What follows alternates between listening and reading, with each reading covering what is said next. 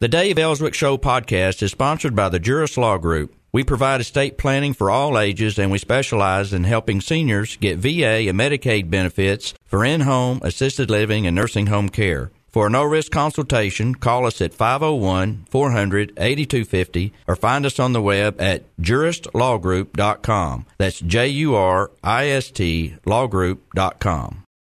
All right, we are at CPAC. This is our last day here. And just to tell you, when we get back, we'll still be at CPAC because we've got a ton of pre-recorded interviews with folks like Ambassador Bolton and others that we will play back for you and you'll want to hear. And we covered just about every kind of topic we could.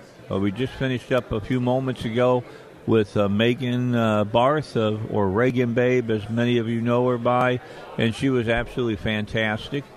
I think we're going to send that back so that we can play that later on in the show, towards the end of the show today. She was asked to sit down and to co-host another show here that was going to keep her up for a total of 3 hours. So she begged and begged and begged, and I finally said, okay, go do it, but you got to sit down and pre-record with us. Right. And she said, yeah, that's no problem. So we got that for you as well. Today we're going to have Sebastian Gorka on. I'm waiting for that. He'll join us. Bob Dane will stop by from the Federation of American Immigration.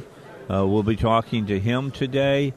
Just off the top of my head, I'm trying to think of the other people. We got a whole bunch of people coming today. Your book's solid. Yeah, we got somebody every half hour, basically, today. It's been amazing, Dave. This has just been the most amazing. My first interview this morning that'll be on my Saturday show was with a woman who is an ex-Muslim.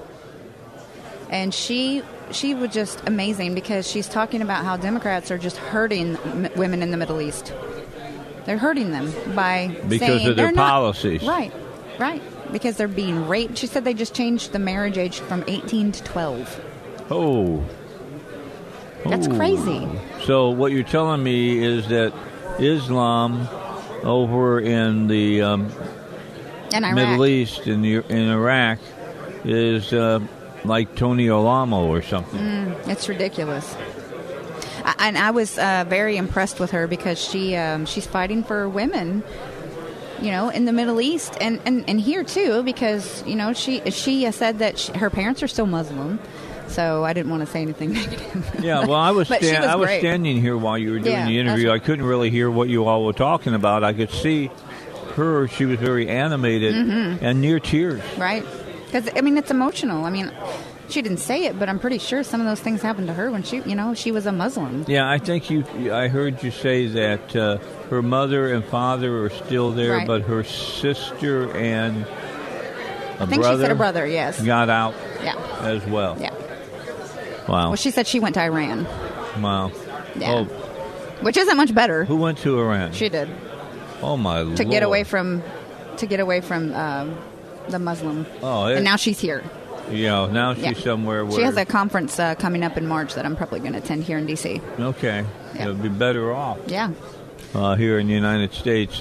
People do not realize how repressive the culture is in the Middle East. We're talking huge repression because they're not democracies. They're not republics. They're completely totalitarian. And what kills me is, liberals will smash and just attack Christians.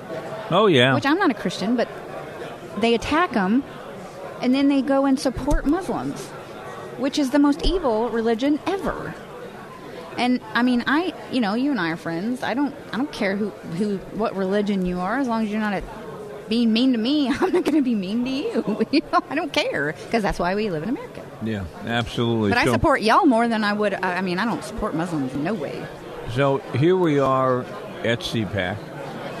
Earlier today, if you didn't get to see it, President Trump was here. Yeah, I did. I got to see it. I got to tell you what.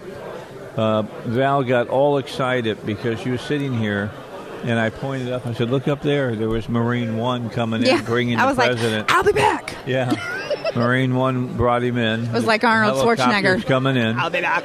And then you went and got in the media scrum, and it was packed too, standing room only. In there. It was huge. And I couldn't get on my Facebook Live because everyone was on it. And my camera was full, so I couldn't take a video. So all I got was pictures. But it's all over Fox News. It's all over Fox News now, and CNN's even playing it. I was up in my room a while ago, and they're playing his speech. Of course, they have different talking points than. Of course. Yeah, but and what they said was, oh well, he has to change he wants to keep his narrative the same about guns in school. But now that the security guard didn't do anything, now he wants teachers in the school. That's what they said on CNN. I was like. That's what he said all along. I mean, I'm just so sick of it. Let me tell you what, after that town hall the other night by CNN, I will never turn on CNN ever again. Now, this was supposed to be a time of discussion about an opinion, what happened, and instead it became a time of let's beat up Marco Rubio. Let's attack Dana Loesch. Right. In fact, the lady that was from the NRA, they were screaming for her to be set on fire. That's ridiculous. Did you know that? I didn't see that. I didn't watch the town hall thing. The only reason I watch CNN is to see what they're telling people. You know what I mean? Yeah. What are they lying about? Exactly. And when they told that young man that didn't go, did you see that? The young man that didn't go because he would not ask the question they gave him. Mm-hmm. Yep. And he had written a question. He was like, I thought I was going to get to read my own question. That wasn't good enough. No. You must stay with the narrative. Right. That's basically what they told him. Mm-hmm. And then the father of a young lady. I saw that one too. That was there at the shooting. Said they told him the exact same thing. Now, CNN has denied that, but what do we know about CNN in the past? They've done this consistently. When more than one person has that, tells you that, and the other boy didn't go. Yeah. Come on now. I agree. So the president spoke today. One of our own spoke today. We had the Attorney General here. Leslie Rutledge. She can't be on this afternoon because she's on her way back to Arkansas now. And we recorded an interview with her, and you'll get to hear that when I get back to Arkansas, and I'll play it. And we talked about sanctuary cities because that was her topic today. And I asked about what we were going to do about Little Rock and Fayetteville, and she has some very interesting things to say. What aspect of that? Because, I didn't sit in for that. Well, they're going to make it very difficult on Little Rock and Fayetteville. You mean for the games? No, for sanctuary cities. Oh, sanctuary cities. Oh, okay. Yeah, I missed sanctuary that part. I'm sorry. cities. So, and, we talked about Jeff Sessions.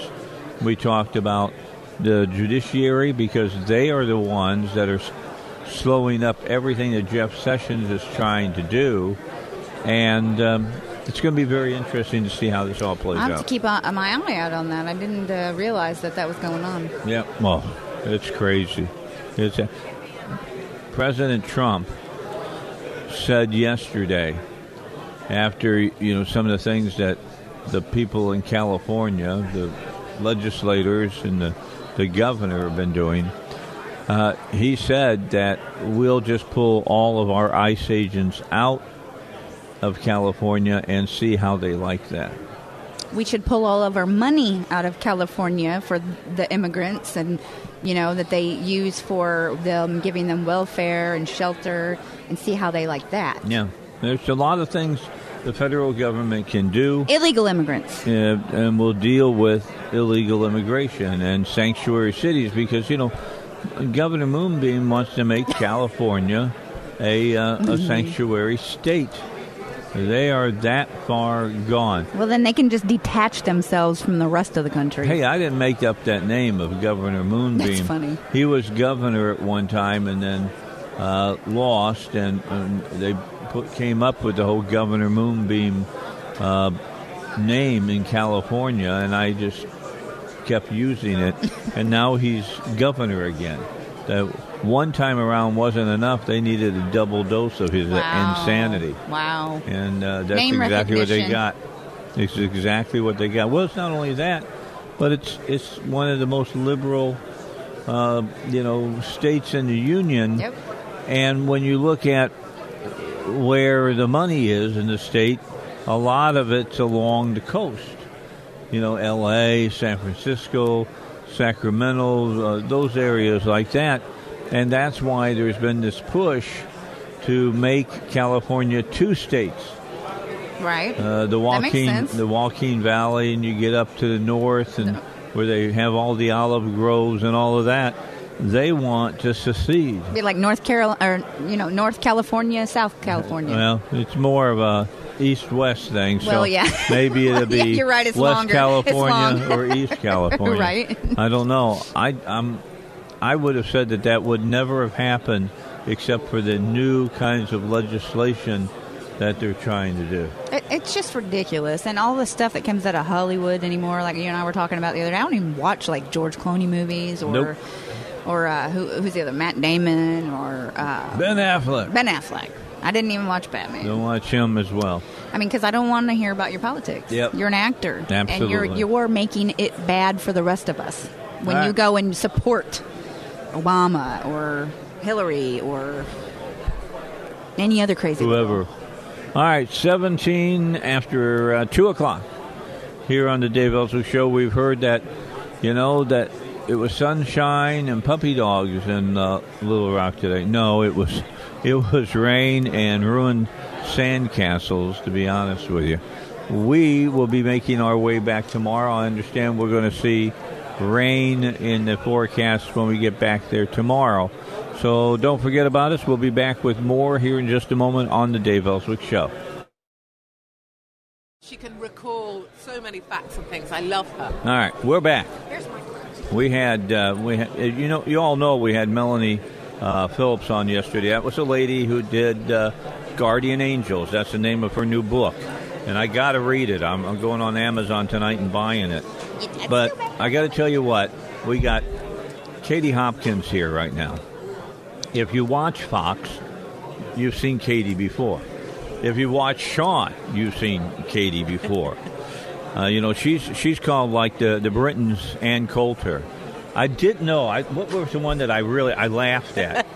Milo's mum. I know. Oh, no. Yeah, Well, is that not the shocking? hair. So I get No. Milo's mum is one because we look the same and sound the same. I obviously look like his mother, not the same age. I get, Right. what do I get? I get British Ann Coulter, which I get, obviously. Right. People say you never see Katie and Anne in the same room. And then when we were in the same room together, we really freaked people out. Oh, no. And then They were I scared? Yeah. And then I get ugly Ellen DeGeneres. Oh, my gosh. I know. No, Which I see that it too. says here, crap Ellen DeGeneres. Oh, yeah, crap Ellen DeGeneres. I get that too. Oh, my Yeah. God. That's just ridiculous. I But see it. you wear it well. Yes, I own those badges. Yes, And I was going to actually, say on, yes. Okay, Yeah. so she says something, being from Britain, that I say being an American. I don't want to be a British citizen, so I don't want to follow everything that you all have done over there. Right. You know, when they were doing the whole health care debate and the whole Obamacare thing, there were many congressmen and senators that wanted to go to single payer. And I said, I don't want to be Britain. No. I mean, I tell the story about where they would go to the hospitals, the ambulances, and then they started timing how long it took the patient to be treated. And to be able to circumvent that, the ambulances would go around keep driving around the ambulance, around the hospital. It was infuriating for me listening to the healthcare debates over here because people kept holding up Britain as like the panacea of of the solution for healthcare, as if in some, world that they dreamt of, we will get brilliant healthcare for free. We have nurses waking us up, giving us bed baths when we open our eyes because a few of us pay a few taxes, that, we get ambulance to pick us up and just generally drop us off like taxis. I was like, are you kidding me? Come be me. Or can be a regular mum who's struggling a bit, and they spent all night awake with their kid, and their kid's not well and they don't know why, and that's a horrible feeling as a mum, any of us know. Right. And try then ringing your local surgery, which is 5 minutes away, and they say to you, which they will say if I rang them now, oh, we have no more same-day appointments left. And I can tell you, it's a heartbreaking thing. You're at the back of any queue. You know that people who are determined to work the system and are very good at it have worked that system. We've got people arriving in in London Heathrow with their suitcases, ready to have their baby go straight to the maternity unit in the UK. That's the situation we're in. And our ambulances take 4 or 5 hours to arrive. So nationalised healthcare is not the answer. And if you think the British system works, you believe in unicorns. Well, I always make the argument, when you make healthcare a commodity, somewhere along the line, as Margaret Thatcher says, you run out of other people's money. So true. Okay, so then you run into, you've got to ration healthcare to try to make it last longer for the people that you're covering. So you end up with stories like these little kids that are over there, and the Department of Health probably doing a Monty Python funny walk, making the statement that, we're not going to give them any more health care. And then they say, we've got a hospital in the United States that will give them treatment. You can't go.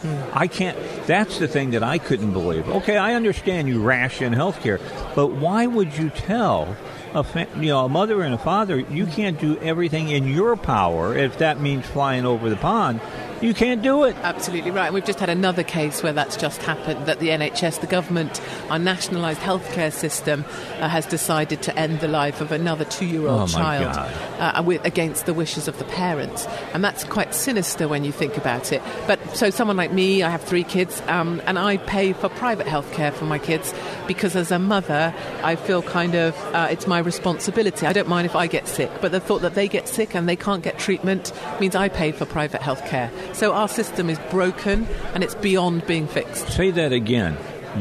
You don't trust your nation's health care, so you have had to go out and pay even more for health care. As a taxpayer, I pay for my contribution to the NHS, the National Healthcare System. How much is that? Oh, I don't know. So it's part of my taxes. So okay. It's just it's one of those figures that just disappears like that you never know about. Right. But if you added it up, you'd probably cry. Yeah.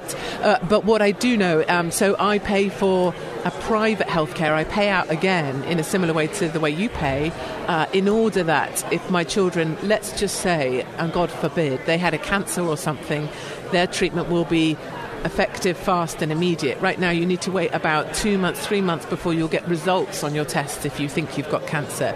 And whilst I may be able to cope with that, for me, I'm not going to cope with that for my children. And same with our state education system. I pay for that. I pay for other people's children to take my 3 places, but then I pay for private schooling because our schooling's been given away to migrants that just arrived. Now, that's a big problem. Yeah, we're at the Britain. back of the queue. British people are at the back of the queue. And now English is the 3rd language spoken in British state schools. Yeah, I've heard you speak on that. And when you speak about... we have to take a break? We got to take a break. We'll talk about that one. Let's break, and then we'll come back, and we'll talk with Katie Hopkins some more here on the Dave Elswick Show. I got a great question for her from when we come back. I want to know why the Republicans didn't bring her over here to talk to all the Congress about British health care. Right. Back with you, Dave Elswick at CPAC 2018, my 11th CPAC in a row, and this one has been really good. The President spoke today, was very, very entertaining to say the least. Took another shot at McCain. Didn't call him by name, but said he walked in with a thumb up, and when we took the vote, the thumb went down. Terrible, terrible time is what he said. So our guest is Katie Hopkins. You've seen her on Fox News. We're lucky enough to have her sit in front of a microphone and talk to us. I said that as soon as we started this segment, I was going to ask you the question, why didn't anybody in Congress, Senate or the House, call on you or any other Brit that could told them the unvarnished truth about what healthcare in Britain's all about? I think it would be really helpful sometimes to do that. No one did give me the call. If they had, I'd have been right there. Although I have to say, I have had a call from the White House talking about me coming over to speak to one of the committees about the Islamification of the West. Well, I saw I watched your video. Get angry, or get furious and fight back. Oh, you're awesome. Oh, thank you. I love that. Somebody sent it to me, and I was like, oh, she is amazing. It was a big speech. Yes, it's been one of the most. And you're funny. Speeches. And you're funny. She opened it up. She was like, I am not Milo. I remember. But I do feel certainly, and it's the reason I'm here at CPAC, actually, my key message, the thing I am serious about, is trying to warn Americans in a friendly and well-meant way that you do not want to become the UK. Mm-mm. You do not want to be like us, and you do not want to become us. Do not let yourself fall in the way the UK has fallen. And I say that I love my country. I joined the military. I went through Sandhurst. I wanted to fight for my country, and now I do it via the media. Right. But it's because I'm proud of what we were, and I'm proud of what you have. And listening to Trump today with those lines about we will build a wall, we're sorting your taxes, we're getting your jobs. These are the things that matter to people in the rest of America, just like the rest of the UK, where we love Trump. But you'd think from listening to our media that nobody likes Trump. Yeah. Right. We love Trump in the rest of the UK. It's just Londonistan with our Muslim mayor that seems to get all the share of voice. Right. Yeah, well, let's talk about that, because where we've brought in Hispanic after Hispanic into our country, you all brought in the Muslims, all right? Of course. And it's changed your culture. Completely. And what my big question to your listeners is, if Islam is so fantastic, why didn't you stay in Muslim countries? Right. Why come to Christian lands? Why not stay and fight for your country? Stay and fight, or stay in a country that has the culture that you say you want, and you come over here and are determined to implement in my country. Right. And also, if you come to Christian countries because we're tolerant, why try and change us into the intolerant culture that you have? So it's one of my massive frustrations. Someone told me that's their goal, to make take over the whole world Muslim. That's the jihad. Of course, and with it by 2050. So, we're only talking about a few years' time, really, within my lifetime. The number of children born to Muslims will outnumber the number of children born to Christians in Britain, or those of a non-Islamic faith. And that's quite a shocking idea. Demographics, we have been bred out of our own country. That's just crazy, and I applaud you for warning us. I wish the liberals would listen.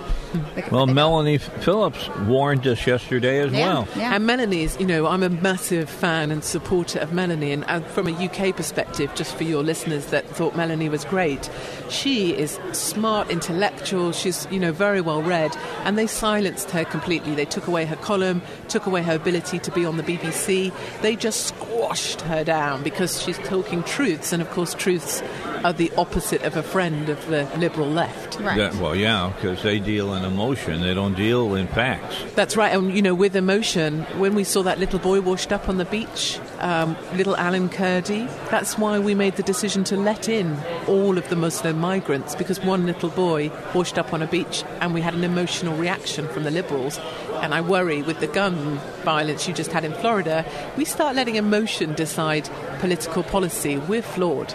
Just because a kid is crying, that doesn't make them an excellent person to decide gun policy. Exactly. And how do you feel about, I know that you're not allowed to have a gun in the UK. No, so we're not allowed to bear weapons in the UK. But, 2 people were stabbed yesterday in London alone, and they were linked to gangs. We're attacked with acid. People throw acid from mopeds in the street, and we're run over by vans. So what are you going to do? Ban vans, right. Ban acid, ban knives?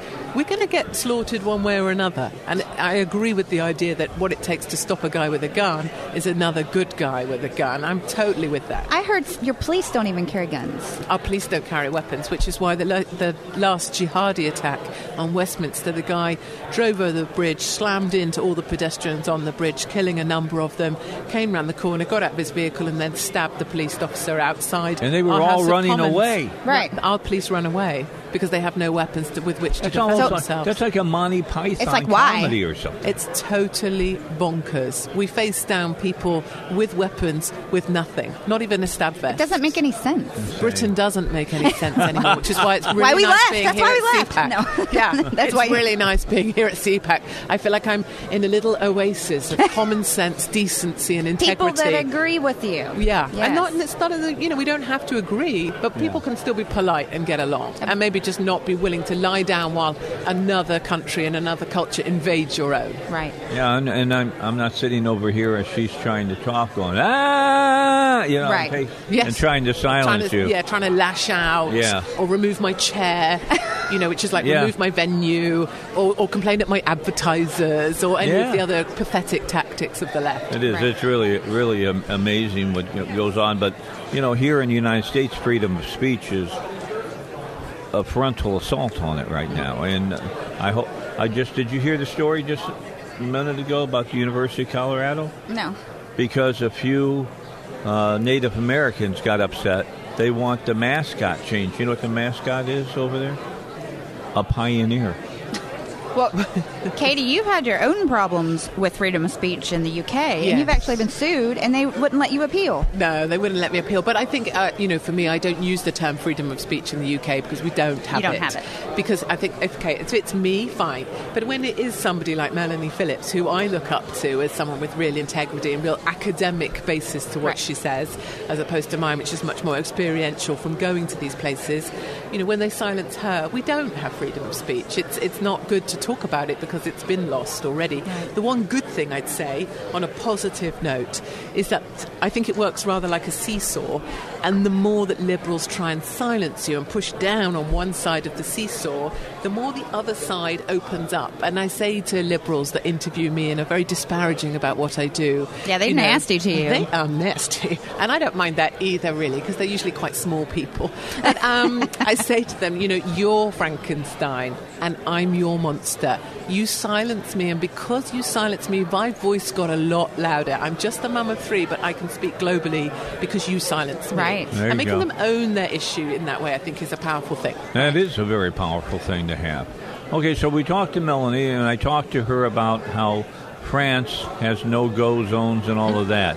Are you guys moving towards that as well? Well, I don't think we're moving towards it. We've well and truly driven past that point and have to reverse back into it. We have no-go zones all over London. There's a town, Leicester, Luton, I can list them off, Bradford, Rochester. There's all these different places where I wouldn't go. I mean, as in, I wouldn't let my family go. Sure. Obviously, I'd go marching in because I'm just that kind of old cow. Yeah. And I went to Sweden to walk the no-go zones because I'm like, okay, you're not allowed here, I'm coming. And I took a bus to one of the no-go zones, one of the worst areas of Sweden. And as I got off the bus, this lady, a migrant lady, but old, third generation, the good old migrants that work hard, and she just went, no, wrong place. No, not you. Wrong place, wrong hair. Wrong place. And she wanted me back on the bus because I'm the only white person, the only woman, blonde hair, not covered, not Muslim. She's trying to protect you. She's trying to look after me and to say I got off at the wrong bus stop. Because nobody white is in Rinkeby. Nobody goes there. It's a no-go zone for white people. So what if you did go? What if you did choose to get off of that bus? Yeah, you did. Because that's what I would do. And I got some abuse from the gangs there, and eventually we left. But I went walking through to speak to the firemen in that area who can no longer send fire engines out without a police escort. Wow. They're building fences around the fire station because the migrants come in and steal the cutting equipment because they use it for burglaries. And the police can no longer respond to burglaries of houses because their cars get torched. Because what the migrants are saying is, this is our place, you don't come here. That's just crazy. That's Sweden, just outside of Stockholm. And the liberal feminists will suggest that doesn't exist. One lady I went to meet, there's gangs there raping women. And one of the ladies accidentally pepper sprayed with this pepper spray you're allowed to have because we're not allowed to carry any weapons. She pepper sprayed the wrong guy in the gang that raped her, and so she was charged with criminal offence, so endangering a guy, so they're not even allowed to carry pepper spray to defend themselves. We really have let ourselves fall. So who's supposed to protect you? There's no protection. The deal is you move out, and that's what they make clear. We'll take away your police, we'll take away your fire engines, we'll take away your help, will take away your ability to be here. Get out. An uncivilized community. Yeah. And then they start fighting between themselves. The Somalis, hand grenade the Who's Eritreans. going to get control? Who hate the Afghanis. Right. That tribal stuff. So look, I want to go back to gun rights real quickly. Sure. There was a story 4 or 5 years ago, and I'm sure it'll come to your mind. I know what you're talking about. A gentleman protected his home from people who were breaking into it with a shotgun. Yeah.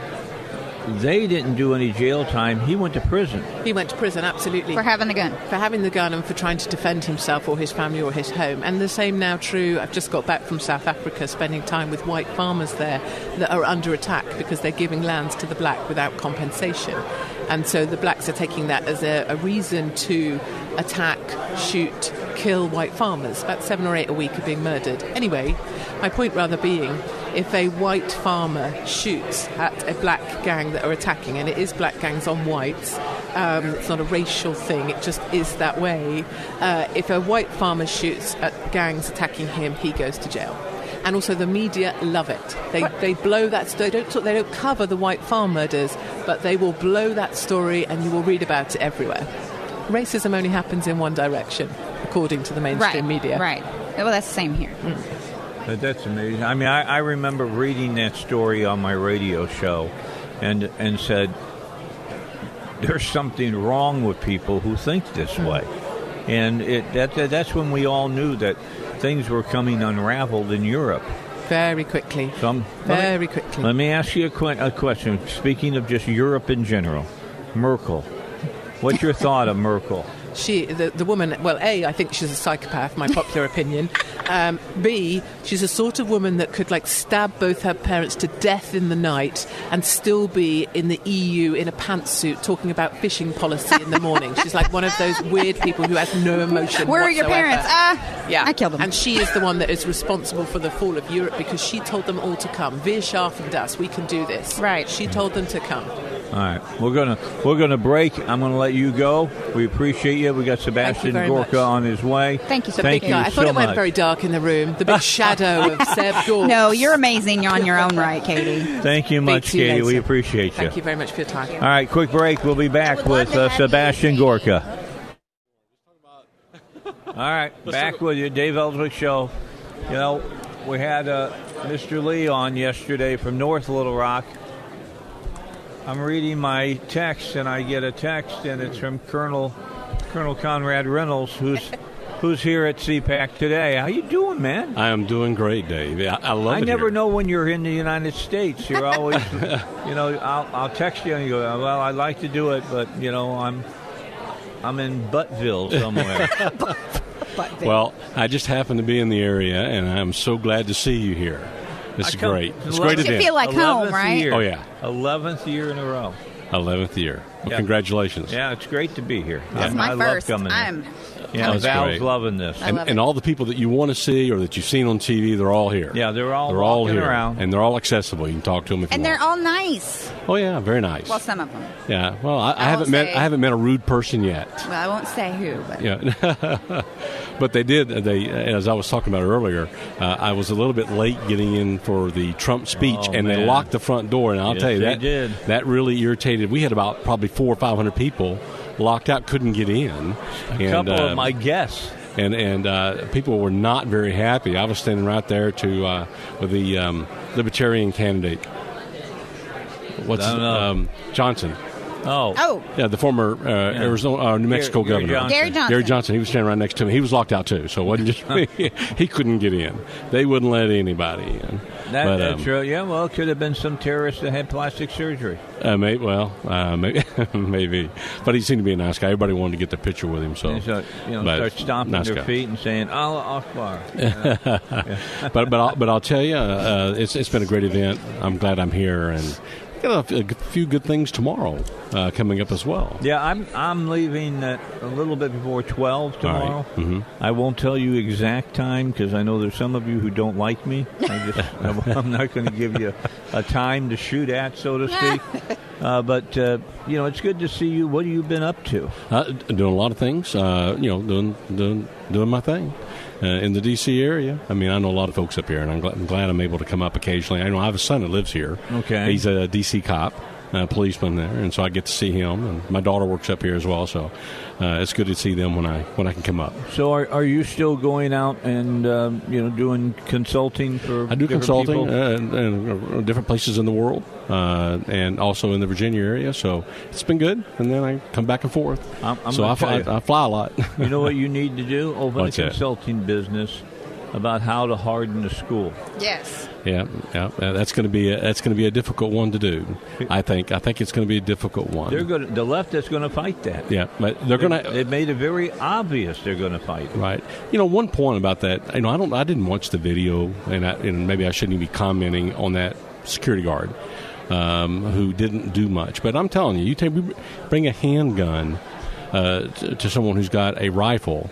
I mean, that's a suicide mission. You've got about 35, 40, 50 feet with a handgun, and you got 300 yards with a rifle. I mean, there's 3 police officers right across from us. And I'll bet you, I wouldn't. I'm just speculating, but I'll bet you there's no way in the world that school would let that officer have a rifle. I guarantee it. Well, he was probably limited to a 9mm. The sheriff now has put officers in the area with rifles. Yeah, with rifles. Right. Well, it's always, hindsight. Close the barn door after the horse has already left. But the fact is that I think that there needs to be a comprehensive review of each of the schools. Yes, but I do not think there's more to the problem than locking up our schools, because you know what? If they can't get in schools, what the next soft target is? A bus. Yeah. Right, and how are they going to get out? And then what's the next soft target after that? You can't continue. So they need to find out what the underlying problem is, and I think a lot of it's social over the last 20, 30 years. Dave, when you and I went to high school, we had guns in our gun racks in our truck. I've talked about that. And we could go hunting. No one ever thought about killing people.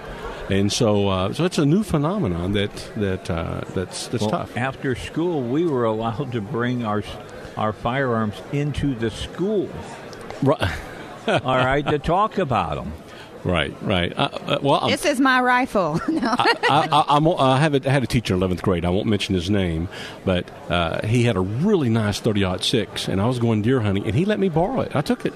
That's what I'm talking about. Yeah. And can you imagine that today? Well, no, and now they're trying to make it where you have to be 21 to buy a rifle. That's what they're all talking about. I have a problem. I have a problem with that. I do too, because it's not going to solve anything. I was talking to Wayne Dupree on his show earlier today, and I borrowed guns from my ex-husband. Right. People, like you just said, you borrow guns. Not to kill him, Dave. Okay. I'm just wondering. No. But, people borrow weapons. They're handed down to them. It's not going to stop things. Well, look, I have a daughter, of course, and I've got a young one. I got an older one. But my older one, when she left home, she was living on her own at 19. We have said when you're 18, you're an adult. Yeah. Either we change that definition. If we want to change it, that's fine. But if we change that definition, she's out there living on her own. If she has a stalker, some guy that's 25 who can buy a gun, right, buy a rifle, and she can't, then she has no way to protect herself. And what would happen if I loaned her one of my weapons, and she protected herself, shot someone?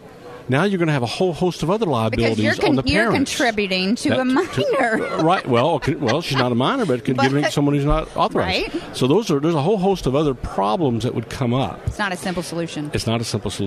And so anyway, I got a minute. Let me just ask a question. All right. This kid evidently walked in to a school that was in full swing. Right. With an AR-15 and multiple magazines, through an unlocked door somewhere. How? How do you get into a school with an AR-15? That is yet to be determined, how he was able to get in the school unless he knew in advance. I don't know the answer to that, but I'll tell you something. Most of these schools, even my kids' grade school, it's locked. You're not coming in. You funnel everybody to one door. Through the front door. That's exactly right. But I don't know that we're going to be able to harden schools like we can. Even when I was over in Afghanistan doing all that, we have super hardened places, and we still got attacked. So, I don't know what the answer is yet, but I know that my time is up. But, man, I love coming and talking to you. That's right. Okay. And good luck to you, and I'll see you back in Arkansas. Colonel, we appreciate your time. Thank you very much. Thank you, Colonel. All right, we got to get a break in. Bob Dane up next. We're going to talk about illegal immigration. Don't miss it on the next segment from CPAC 2018 in Washington, D.C. Talk to you later. Listen up, veterans. If you're a senior wartime veteran or a surviving spouse of a wartime veteran, you may be entitled to an improved pension benefit from the VA. This benefit is designed to help pay for the cost of assisted living and in-home care. As we get older, we may need the assistance of others, and this VA benefit is designed to help pay for that. Call me. I'm Kimbrough Stevens. In my law firm, the Jurist Law Group specializes in helping folks get this much-needed benefit, commonly referred to as aid and attendance. If you are a married veteran, you can receive as much as $25,000 per year, and we offer a no-risk consultation. So call us today and get the benefits you've earned. We have a proven track record, and we know how to qualify veterans for this benefit. Call us at 501-400-8250 or look us up online at Jurist Law Group, Jurist lawgroup.com. Call us at 501-400-8250 or Google me, Kimbrough Stevens, and we look forward to hearing from you. All right, let's get into the 3 o'clock hour here on our final day at CPAC 2018. And my thanks to Katie Hopkins for coming by and spending, nearly an hour with us. And pretty awesome. Very, very exceptional lady in interview. Let me ask Bob Dane, who's joining us now. And you know Bob. Bob's been on my show many a time, or Ira Melman or somebody from FAIR joins us when we want to talk about illegal immigration. The president was here today speaking, and he told the crowd here, we're going to get you the wall. You think that's still possible? I think the first thing he needs to do is get the cost of water down. Here at CPAC, we've just hit a new low. I know. $4 for Aquafina. Nothing against Aquafina. It's delicious. I was wondering. I'm like, are they doing that because these are all conservatives? I wondered why are the water and everything so expensive here? A cup of coffee's $4. Yeah, it's crazy. Look, I think Trump's first year in office. It was on the immigration issue. It was a little bit like eating Chinese food. Immediately after taking office, we had a lot of robust executive action, and then throughout the year, you had an intensification of removals of criminal aliens, a focus on MS-13, adding new immigration judges. More border walls were put up, an end to catch and release, et cetera, et cetera, et cetera. And then things kind of petered out, and the next logical step was legislation. Executive action is good. It will continue. The president is committed to using all of his resources constitutionally, unlike Obama, to enforce the laws of our land. But really the gold standard is legislation. As we got to the end of the year, things kind of petered out. We had several go-arounds in Congress to get legislation passed, and it was one failed continuing resolution after the other. So we've just seen the debacle in the Senate 2 weeks ago. Yeah. Well, here's a big problem I got is the judiciary branch of the government, and I'm not talking about just in Washington, D.C. I'm talking about across the country. You've got a judge that's somewhere out west somewhere, San Francisco maybe, who, stops the president's whole thing about people coming into our nation from terrorist nations, and one guy can screw it all up and put it in limbo for months. Yeah, that's the problem. For example, sanctuary cities. Okay, so the president and the Department of Justice are doing their best to fight these dangerous sanctuary city policies.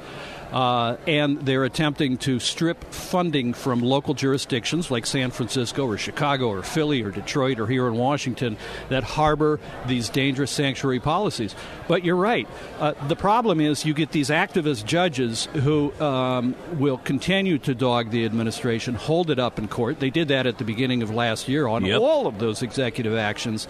And then, of course, you've got the recalcitrant politicians who will dig in their heels. I mean, you've got the mayor of Chicago who has basically given the middle finger to Trump and said, I will go to jail if you attempt to stop my sanctuary policies here and strip money. Do it. Yeah. Let's see if he'll do it. Let's push it so hard that we go in and handcuff him and can put him in jail. Sanctuary policies are just a part of the reform package that we need and that we were promised. I mean, think about it. If you go back a year ago when Trump came into office, we were all pretty energized that the president would be making good on his promises, ending sanctuary policies, enacting mandatory E-Verify, worksite verification, securing our border, eliminating the visa lottery, and lowering legal immigration to more sensible levels. You get into about the middle of the year, some of that has been done by executive powers, not so much though. Then in the middle of the year, the president telegraphed that, okay, maybe I'm open to a compromise for 700,000 so-called DACA kids. Right. Flash forward to 2 weeks ago, 1.8 million. Yeah, we get legislation in the Senate, and what do the Democrats do? They go completely out of their minds. And you had two bills offered by the Democrats that were not 700,000. It was 1.8. And then the Collins bill was 12 million illegal aliens. Both sides of the aisle threw up their hands, and we continue to have an impasse on this issue. So I think a great question here. Didn't Trump put the Democrats in a quandary? I mean, he offered 700,000, which was more than what he had admitted that he would allow in. The Democrats had been saying about 700,000 for a while. They get to 700,000 and they leave the DACAs out there hanging, from the gallows.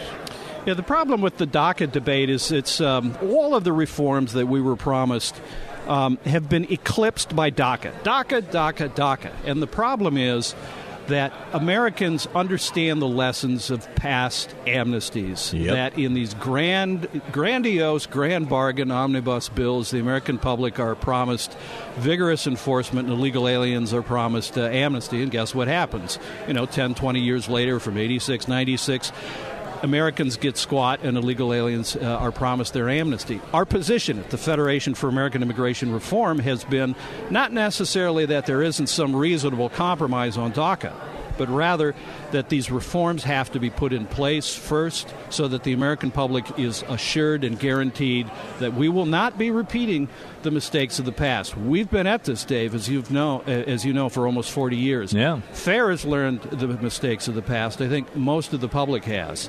Not sure the president is aware of this. All right. So where are we right now? Are we just treading water and waiting what they want to do? The president's trying to get the infrastructure bill through. Does he want to take a shot at that and illegal immigration at the same time? You've been around long enough. You know how laws are made and how they have to wait in line sometimes to be brought up. Is illegal immigration going to be one of those subjects that they push to the back of the line? The president will continue vigorous immigration enforcement using executive power, but we're on a stalemate with legislation. You said something just a moment ago, and that is that the Republicans did offer the Democrats not only DACA, 700,000, but 1.8 million in return for the things that we wanted: secure borders, an end to sanctuary cities, and the end of the visa lottery. Yes. And Schumer and the Schumer Democrats basically said no dice. I think we're in a stalemate. And I think the reason is, and I've come around on my thinking on this over the years. It's always been said that the Democrats really don't want this issue resolved, so that they continue to use it as a blunt political instrument. Of course. My God, if there was ever a perfect example of that in the Senate 2 weeks ago, the Republicans were willing to give 1.8 million illegal aliens, more than double the DACA population, in exchange for vigorous enforcement that was promised to them, and they simply walked from the deal.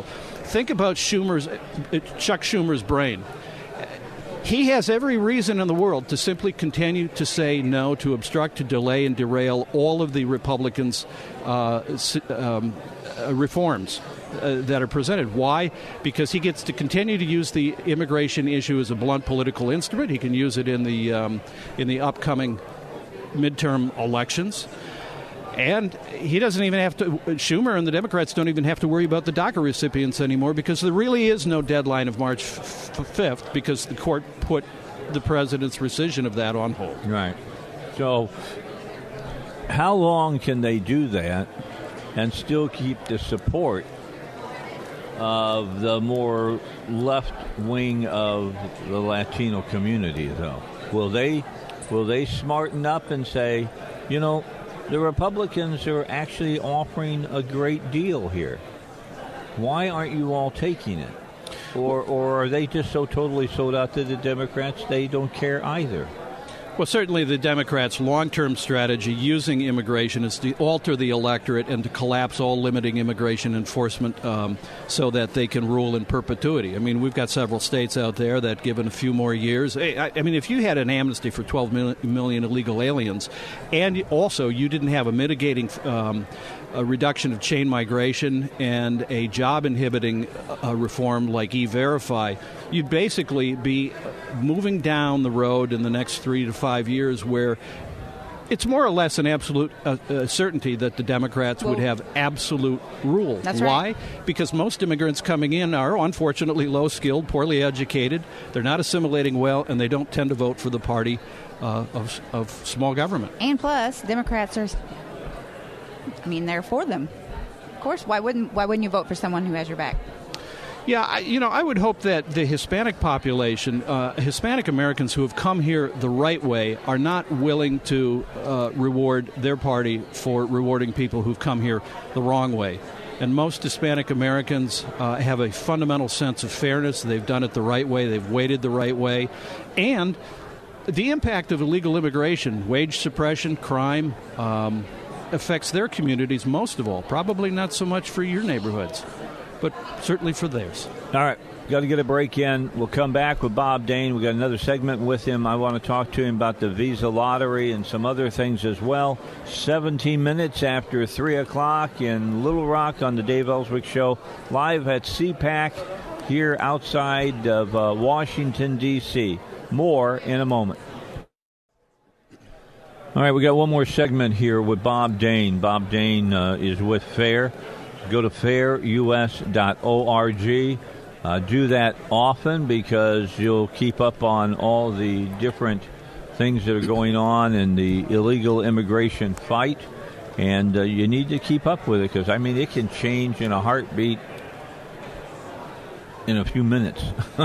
Not only can it and does it change, but we're really at the point where immigration is the most consequential phenomenon facing America.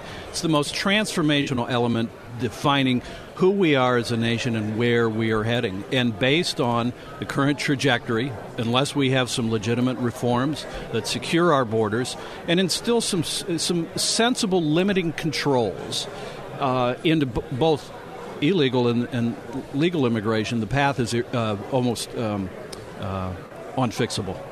We have a historic opportunity right now to get some things done. What happens is really going to depend on whether the Democrats are willing to bargain off their DACA for some of the reforms that Americans have needed for a long, long time. So what's your thoughts on that, Bob? Will they?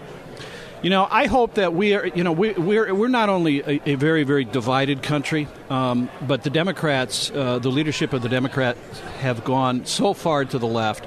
That, Dave, I hope that we are not in a situation now where this deliberative democratic process of discussing issues and trying to remedy and make remedies in this deliberative body of the Senate is now a dead process. It almost feels like in order to move the needle on immigration, frankly, you need to not only control the White House, but both houses of Congress with a supermajority and a filibuster-proof majority. And the judiciary. And the judiciary, right. And, I mean, Trump is getting a lot more judges confirmed and on the bench, and I keep my fingers crossed that Kennedy will retire this year and we get another true conservative on the Gorsuch-type conservative? I think we should be upbeat about this because certainly, you know, we could do chapter on verse about why Trump was elected 15 months ago, but he did come to Washington on a wave of populism, anti-establishment sentiment, and certainly on the immigration issue. And I think the American public has woken up to the fact that there really are, you know, we've been told for decades that there's two morally equivalent sides of this immigration No, there's debate. one side that's the true side. And the reason for that is because the opposition, those who advocate for open borders and endless immigration, have narrow self-interest in mind. They're using immigration for cheap labor and for instant votes, but they're masquerading and duplicitously telling us it's under the rubric of compassion. Our side, we understand that immigration has made America great. We will always have immigration, but it has to have some sensible level to it, and it has to address our broad national interest. And what are those interests? National security, an equilibrium between the number of human beings in the country and the available amount of jobs, and our cultural unity. Right now, we have immigration that is exceeding the rate of assimilation, and no country can survive that over the long run. It's time to slow down, have more sensible levels of immigration, vigorous enforcement, and closed borders. All right, so let's talk about the lottery that's going on out there for visas. One of the more bizarre and just completely useless entry points into the United States is what's called the visa lottery. And each year the United States offers 55,000 visas worldwide. And anyone from any country that isn't properly represented in the current flow can basically put their ticket into a hat. Their name in, yep. Yep, and their names are pulled out of a hat like it's some sort of grandiose sweepstakes. It really makes no sense at all. It needs to be scrapped. Too many of the recipients of the visa lotteries are coming in from high-risk countries. That's a huge concern.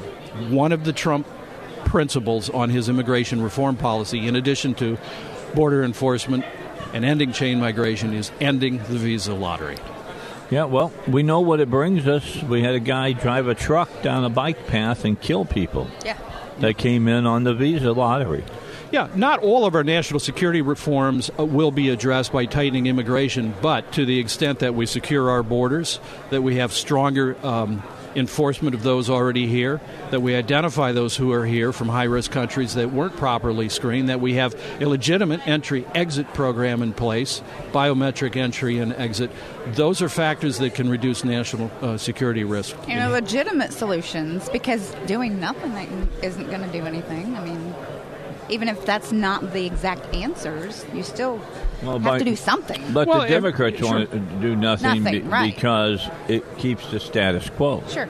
Every country has the right and the responsibility to maintain the security of their borders and uphold their national sovereignty. And, really all Trump is trying to do is reset an era of the normal rate of immigration. Having interior enforcement, border enforcement, vetting, and having an immigration policy that serves a broad national interest, that's basically a normal day in any country on planet Earth. What is abnormal has been the last 8 years of the Obama administration systematically whittling away all enforcement, most of it unconstitutionally, open borders.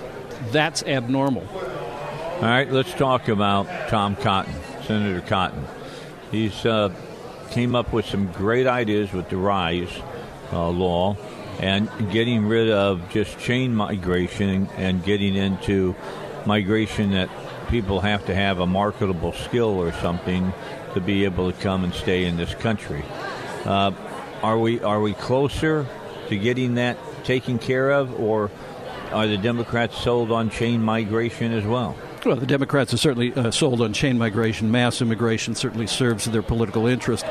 The RAISE Act by Senator Cotton, great guy, that has been rolled into the president's framework on immigration. Right. The president's framework on immigration is pretty simple, A, B, and C. Border security, an end to chain migration, and a shifting to more merit-based, so that, when you come in, you're not followed by all of your second cousins in the entire village.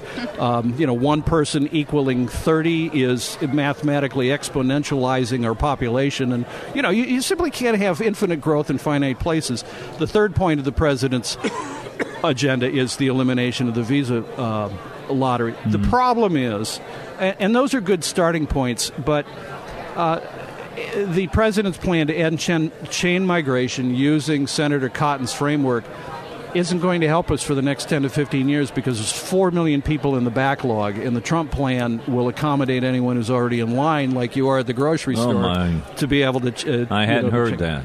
Also, the president's plan does not include two vital elements, and frankly, his plan is a no-go unless these are put on.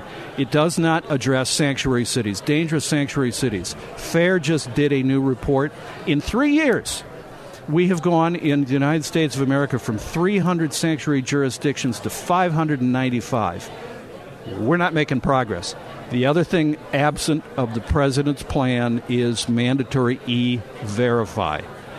You've got 7 out of 10 illegal aliens already who are in the country occupying jobs they have no legal right to.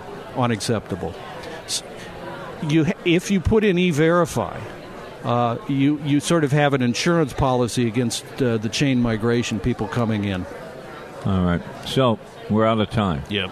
I could do another half hour with you, and then we could do another hour after that talking about this problem. So, Bob, for my listeners, fairus.org is the place to go to keep up on the latest of this, right? Yep, and FAIR has a robust Facebook page and Twitter, social media footprint.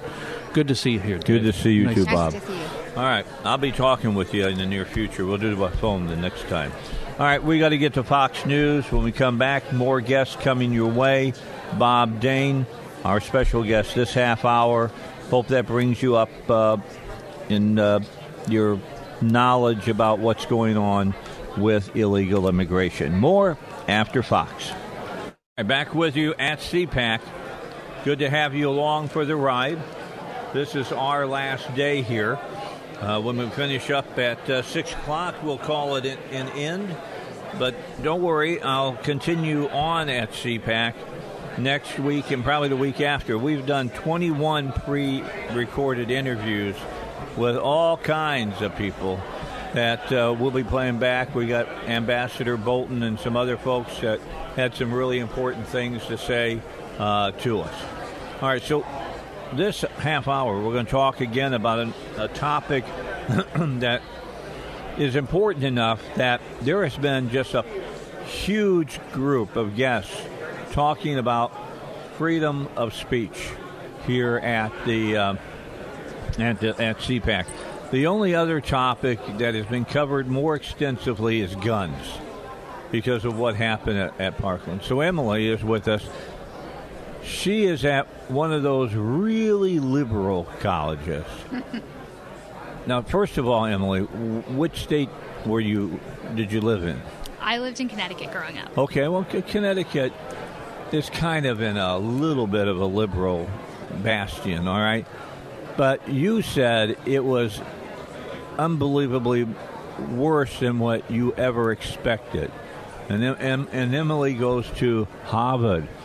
That's what, did I do a pretty good job on that? I think you did. The way they say that? Okay. That's supposed to be one of our premier learning institutions. And you would think, being, given that kind of a moniker, that one of the things that you would want to do is to make sure that your students are challenged in their thoughts so that they grow in their intellect.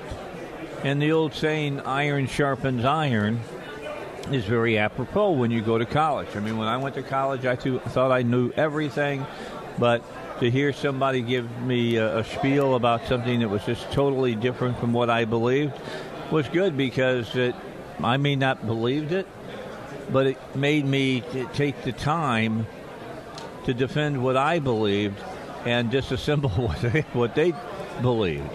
It's not that way anymore, though. People attack you, keep you from expressing what you believe.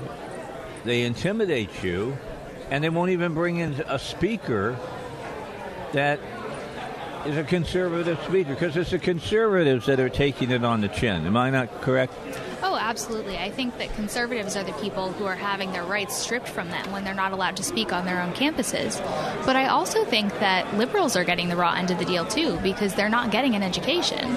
I think that's a big problem on these campuses that the liberals don't even realize, is that when they are prevented from hearing viewpoints that disagree with them, they aren't getting the education that they were promised. You know, people come to Harvard because they think that they're going to learn so much, but when they're only hearing one side of the story, and that's the side that already agrees with them, they're not only not learning the actual viewpoints of half the country, but they're also not learning how to articulate themselves and how to talk about issues.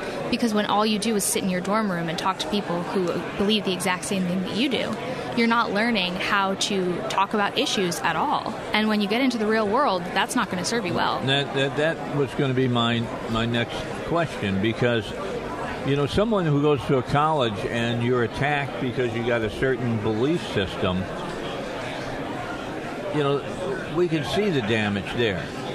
What you brought up is the damage you're doing to the people that you tell them, that's right, you can shut everybody else up and just, sit in your own echo chamber.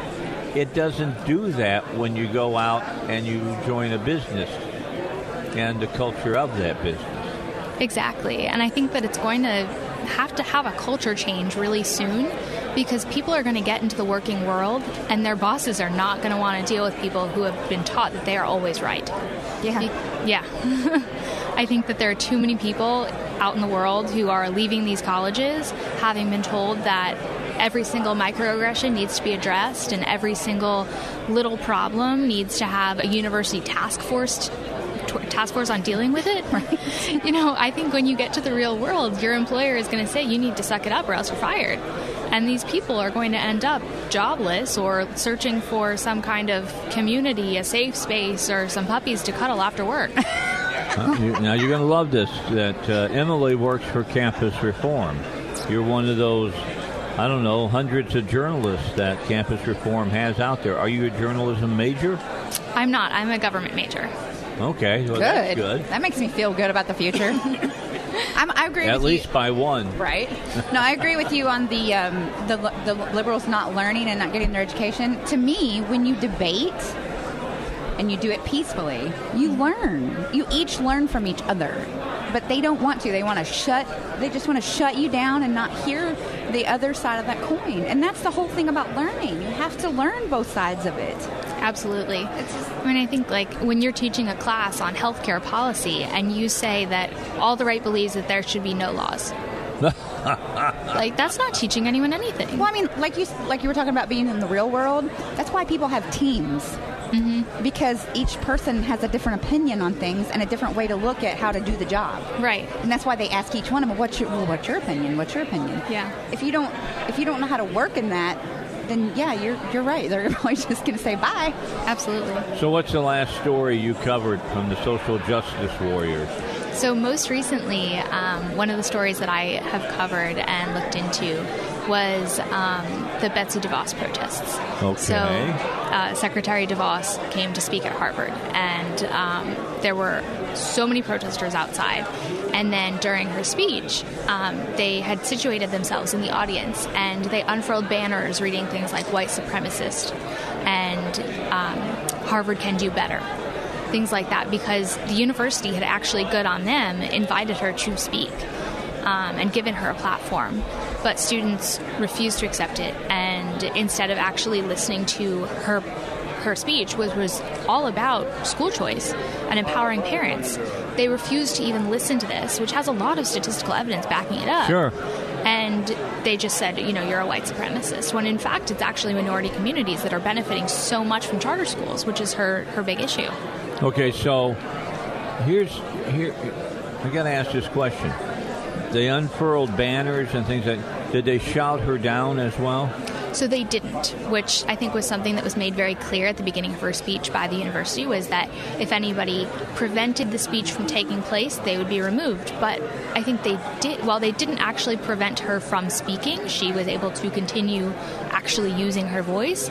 These banners were preventing people from seeing her. Right. So why don't you just not go? You don't want to hear what she has to say, then don't go. Right. I don't go to every single liberal speaker. It's because everyone's right to have. I don't always want to listen, but I'm forced to listen a lot of the time, and I think I'm better for it. But just don't go if you're going to protest. Right. I mean, just don't ruin it for everyone else that does want to hear it and that does. Right. Because everyone has a different experience in life. Exactly. That's what leads us to our beliefs. Yeah. And why can't I hear what I want to hear and without you protesting in the back? That's just crazy. Or not protesting so badly, like with Ben Shapiro, that he almost didn't have to come unless he was going to pay so much money to build his own wall. Yeah. Right. Like, it's one thing if you want to have protesters outside saying, I don't agree with school choice for X reason, but it's another thing to entirely prevent one side from being heard. Right. Yeah, well, that's exactly what their battle plan is to try to keep the other side from being heard. And I'll give Harvard credit that they didn't let them shout her down, because that is one of their modus operandis anymore, is if they can't keep you from coming, the way they are silencing people is making it so nobody can hear them. Yeah. And that's censorship, plain and absolutely. Simple. Yeah, so you're a political major. Mm-hmm. You sound like you're conservative. That I am. Okay, so now it gets interesting.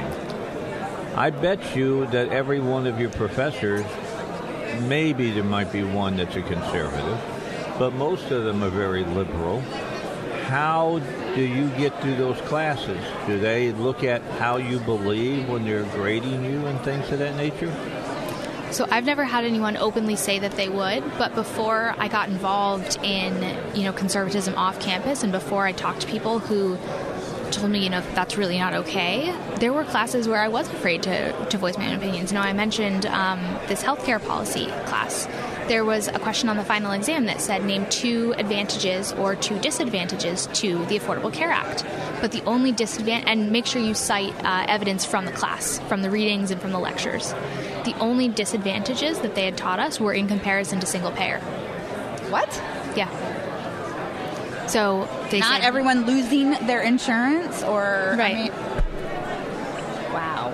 Yeah. See, that's the way you control the narrative. Well, and that's how, look, they're the teachers and they're liberal, so that's the only information they get, because they won't go and get the rest of the information, so that's the information they teach you. Right.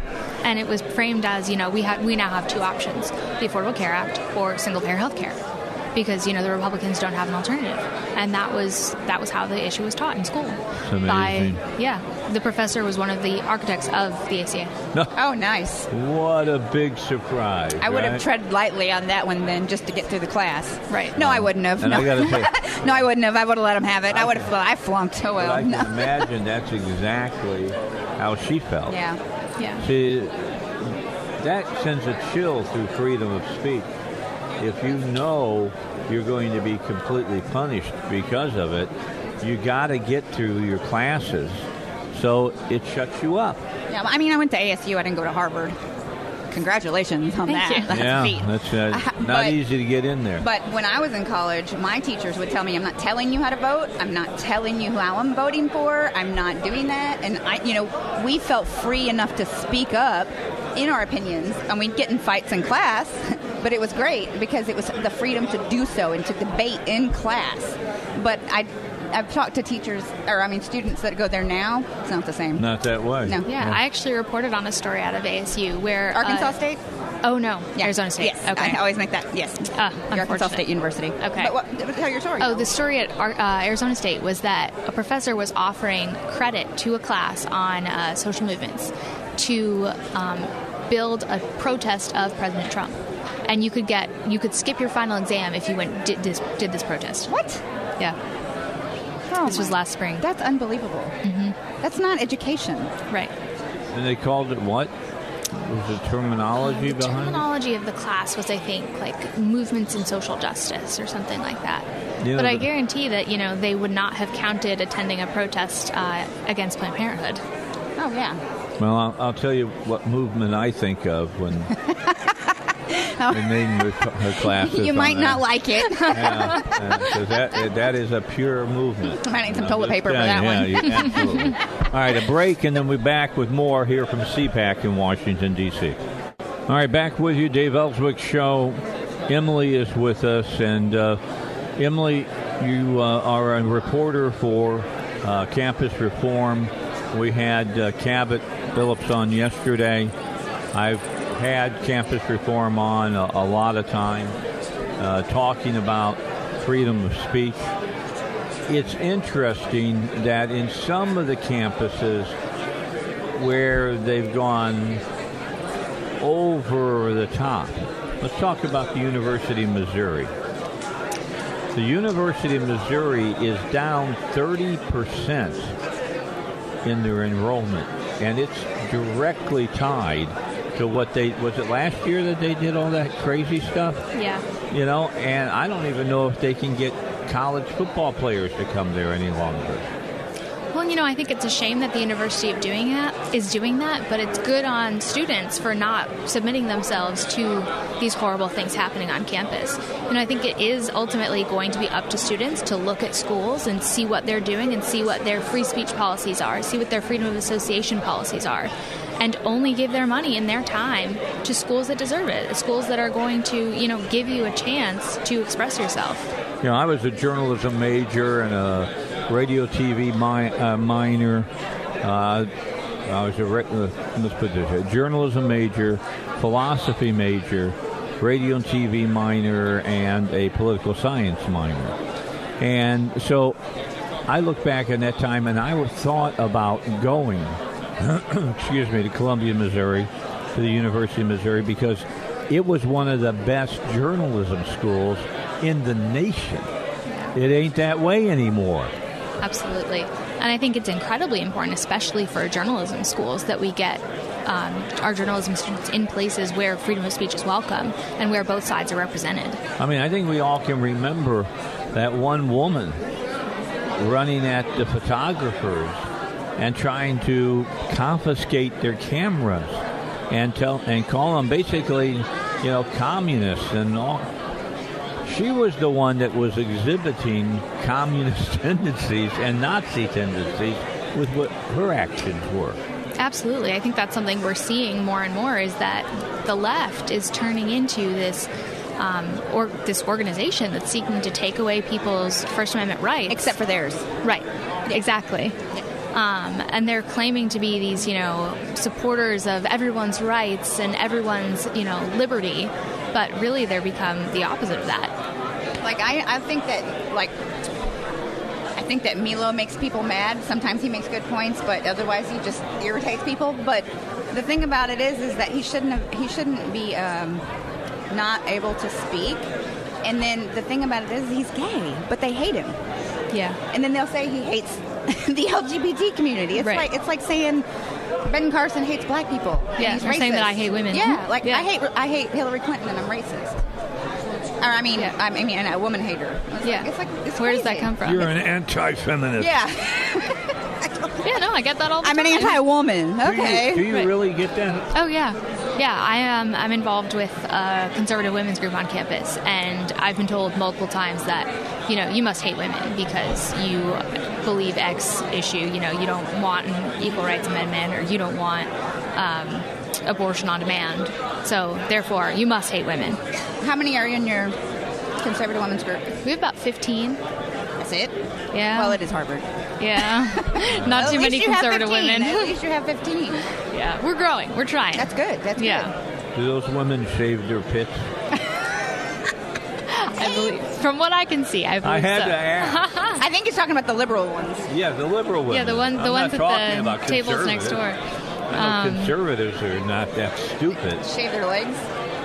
Yeah, I mean, you definitely see people who don't on campus. Are you serious? Oh, yeah. Oh, yeah. They want to be French. They're just lazy. They want to be a frog. They want to be a frog. That's just lazy. I'm just telling you. That was one of the things when I was over a part of France. I didn't go to Paris, but that was something that I looked at and I just said, you got to be kidding me. No wonder French men not like American women. Not interested. Absolutely not. Well, conservative maybe. Okay, so what is it going to take to change the tide towards the ability to share all viewpoints on campuses? Is there things that college students, I got young listening audience as well, what can they do to battle that without getting thrown out?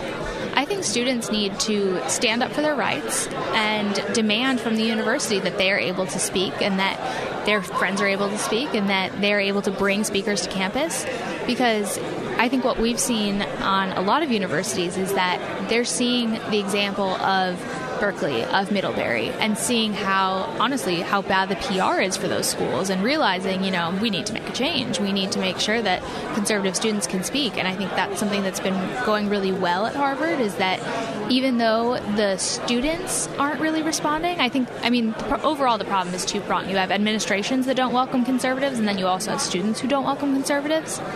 And I think it's going to be way harder to change the students, but I think if the administration goes first and says, we welcome ideological diversity here, then the students will have to follow. And I really think that that's the way forward, is that conservative students have to make their voices heard on campus. I can't tell you how many students have come up to me after I do an interview or after I write an article and say, thank you so much for saying that, because I believe that too, but I would be too scared to do it. See, that's that chilling effect I'm talking about. Exactly. They're afraid it's a real problem that they'll get not only attacked, but maybe they don't pass the next class. Exactly. They're threatening their grades, they're threatening their physical safety, they're threatening their social networks. And, to college students, that's a big deal. Like, you don't want to lose all your friends just because of your politics. And people stay quiet, and that is the wrong thing. When you're on college campus, you need to be able to talk about the issues that matter. And you need to be able to talk with other people who disagree with you. You need to be able to form your own opinions. And if we're chilling all kinds of speech, people are not going to learn what they actually believe in. Emily Hall, thank you so much for coming over and sitting down and talking to us. And, it's important to hear Emily, because she's living it right now. Thank you so much for having me. I really appreciate it. Thank you very much. We appreciate that. It's the Dave Elswick Show. We got to get back to the station. We're at CPAC in Washington, D.C., in one of the most expensive cities in the world. For sure. Here. When I come back, I'll be broke. There's no doubt about it. Just buying bottles of water will break you here. We're starving here. No, I'm kidding. No, we're not starving because of good folks at Last Resort Firearms that helped us out as far as being able to eat. All right, back in the next hour, we're going to take a break for Fox News, and then we'll continue from CPAC. All right, so we move into the 4 o'clock hour in our central time zone, 5 o'clock here at CPAC. And Dr. Bonner Cohen joins us. He's a senior fellow at the National Center, where he concentrates on energy, natural resources, and international relations. And, Doctor, I've had you on before. I don't know if you remember being on my show. I certainly do. And you're going to talk about some issues that I am really sold out on. And you and I have lamented the previous administration for many years. And now we got a new administration, and we got a new president.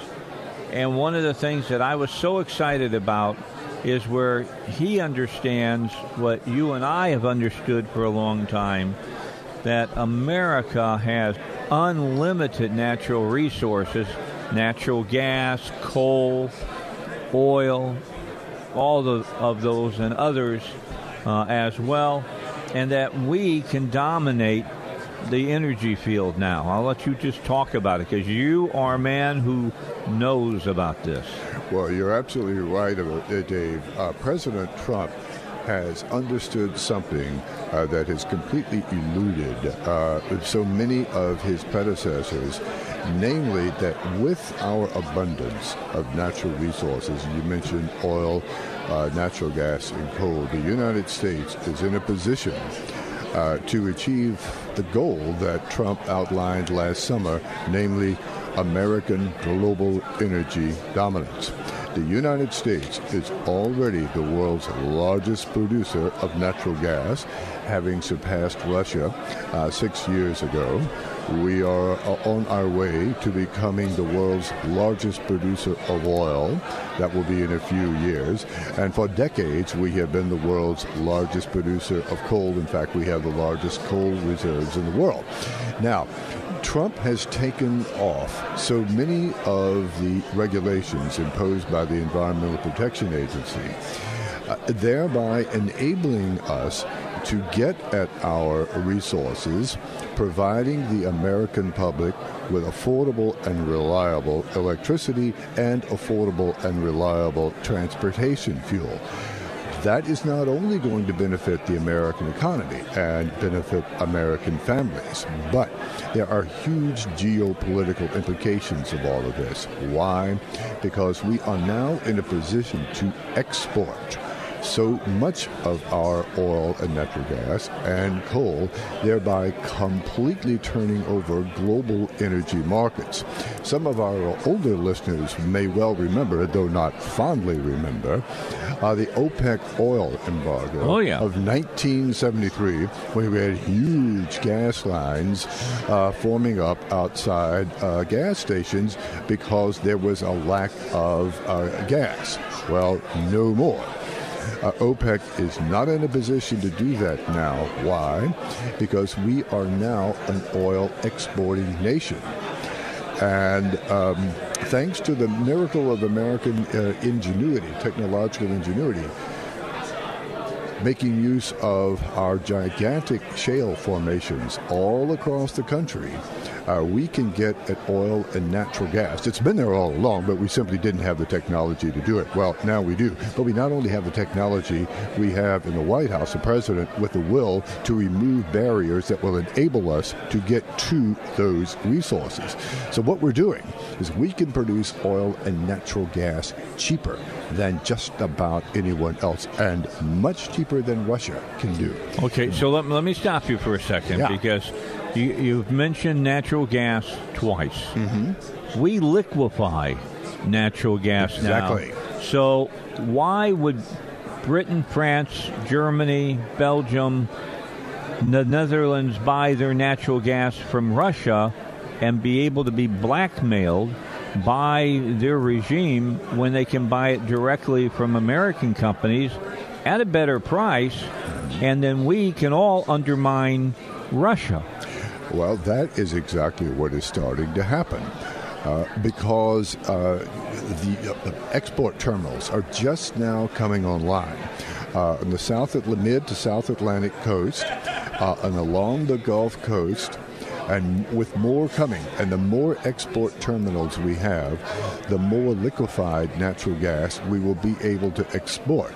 We are already exporting liquefied natural gas in a limited way to Europe now, thereby providing, as you pointed out, an alternative, a very financially attractive and geopolitically attractive alternative to being solely dependent on Russia for Europe's natural gas. As more of these export terminals come online, we will be able to export more liquefied natural gas. And at that point, I think you will see countries throughout Europe increasingly purchasing American natural gas. They don't want to be blackmailed by Russia. Poland, for instance, is one of the interesting targets for this. The Poles and the Russians have a long history, which is not a very pretty one.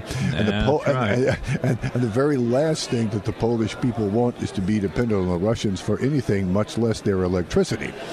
So you will see in the years to come, U.S. natural gas be exported, but not just to Europe. It's going to go to Asia. The Japanese are very interested in this, as well as to South America.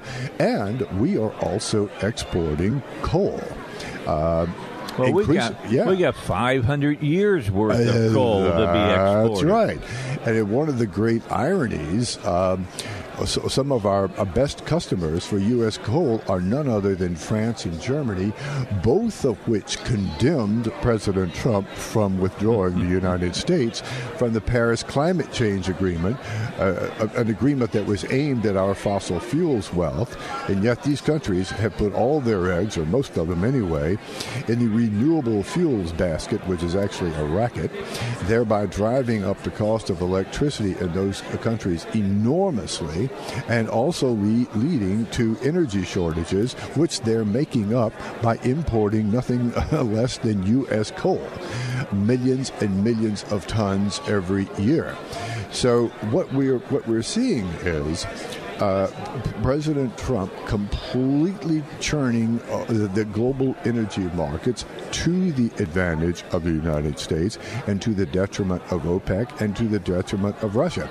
And nobody recognizes that any more than Russia, which is now funneling millions of dollars every year to U.S. environmental groups to do what? To oppose fracking. Absolutely. And to oppose the export of liquefied natural gas, and to oppose oil and gas pipelines, proposed oil and gas pipelines all across the country, because Putin has enough sense to know that he can't compete with American oil, natural gas, and coal, and he's doing everything he can, including sending over plenty of money from the Russian oligarchs to environmental groups in this country, which are already well funded to begin with. Yeah, and let's talk about why that is, because the Russians are depending upon oil and natural gas to keep funding what they're doing in their own country. Exactly. We're going to make it where it's going to be virtually impossible for them to rebuild their military. That's right. See, Russia doesn't have a diversified economy at all. Go to the local Walmart or what have you and look around for items made in Russia. You aren't going to find, other than maybe the liquor section where there's some vodka, you're not going to find anything. Babushka. Yeah, that's right.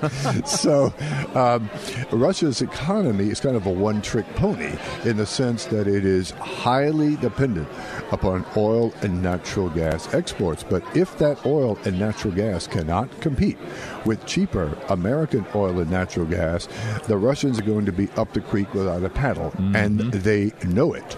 So I fully expect them to do everything they can to continue colluding, to use a fashionable word, with American environmental groups to undercut the U.S. Energy sector. In fact, for all the discussion that has taken place about collusion, the real collusion, of course, or one of the forms of collusion, is taking place between Vladimir Putin and the U.S. environmental movement, both of which have an interest in undermining the U.S. Domestic energy sector. Yeah, it's so interesting.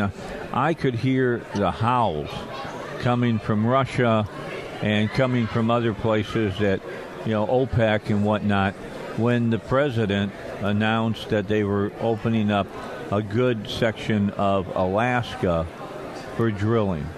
I mean, look at what Anwar, how many years? What did they say at the very beginning? They thought Anwar was going to be good for maybe 20, 25 years, and it's been online for how many years now? Right. The thing about it is, these predictions about how long a certain resource is going to be around is highly dependent upon how technology develops. And we have found out in fracking and shale formations throughout the U.S., the more we drill, the more we find. And we do that simply because our technology improves. It's hydraulic fracturing, known as fracking, horizontal drilling, and seismic imaging. We can look down and see things down there that have always been there, but we couldn't see them 5, 10, 15, 20 years ago. So technology is not going to stand still. So we are not about to run out of any of our abundant fossil fuel resources, oil, coal, and natural gas. And fortunately, we at long last have a president in the White House who recognizes how important that is, not only, again, for the American economy, but for the global economy and for the geopolitical position of the United States. All right, so you tell me, when's the last time you saw a story on peak oil? Remember in the 80s and early 90s? It was fashionable. It was leaving. We were running out of oil. We were running out. Well, they said we were running out of everything, right? That's true. But one of the things we were supposed to be running out of was oil. And truth of the matter is, all of a sudden you don't hear peak oil anymore. Nope. Because the fracking revolution has put an end to that. And I dare say we will probably never run out of oil. Sometime 100, 200, 300 years from now, we'll come up with something else, which none of us... That's right. Our technology will make up the difference. That's exactly right. So believe me, we will never run out of oil. We will never run out of natural gas. It will always be there at some point down the road. hundreds, 200 years from now, we'll be using something else, hydrogen or something else for our energy supply. But no more peak oil, folks. That was a very fashionable thing that the chattering classes had a lot of fun talking about, but they have been proved wrong yet again. Yeah, Dr. Cohen is our guest. I got to get a break in, Doctor. Let's take a break, and then we come back. I want to talk about coal, because, the war on coal, and it was a true war. It was. Here in the United States. But we'll talk about, were the coal companies losing their shirts? Well, they started to when they told them they couldn't send it overseas. Before then, India and China and everybody else was buying coal, making cheaper energy, and the people in America were paying higher prices while the people overseas were paying lower prices. We'll talk about it when we come back. 20 after 4 at CPAC 2018, the Dave Elswick Show, 96.5 FM, The Answer. All right, back for the last 5 minutes of this segment with Dr. Bonner Cohen. We've been talking about energy. He's with the National Center. He concentrates on energy and natural resources. And I want to talk to him about the biggest scam that has been perpetuated on mankind, and that's climate change or climate warming. Ask this part of the country and on the East Coast and whatever, and around Chicago, where it's been one of the coldest winters ever, about global warming. But you call it the climate industrial complex. I love that, because that's exactly what it is. It's a bunch of organizations that are milking the American public. Milking the American public, and actually milking the global public, because the agenda is not only being imposed here in the United States, or they're trying to impose it, but it's a global thing.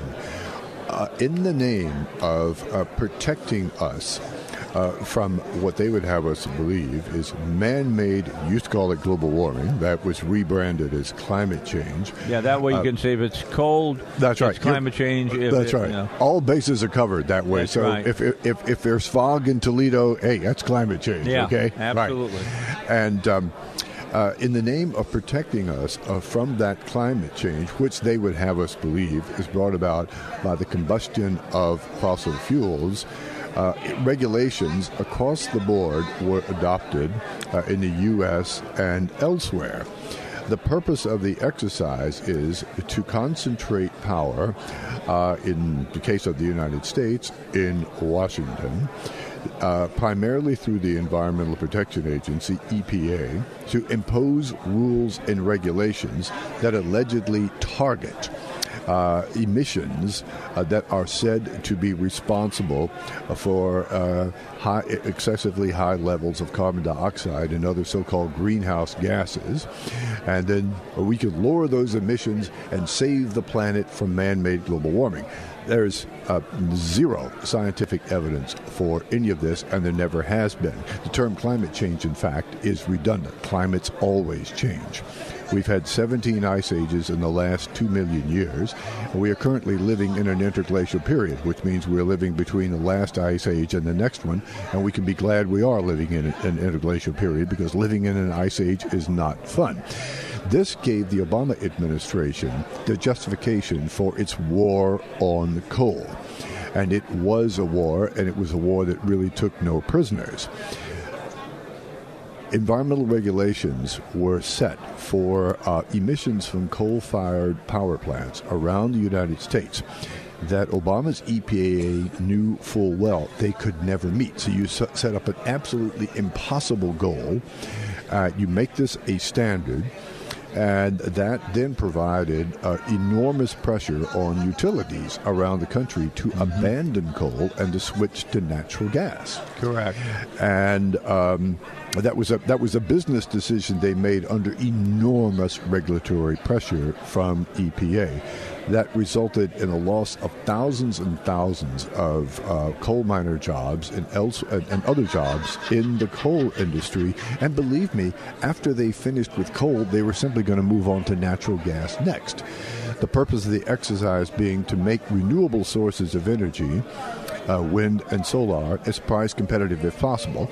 These are the sources of energy which are intermittent and highly dependent upon weather and extremely expensive, and the only way they can stay quote-unquote competitive is to either be mandated by government, or you simply regulate the other industries to a certain extent that you artificially drive up their prices.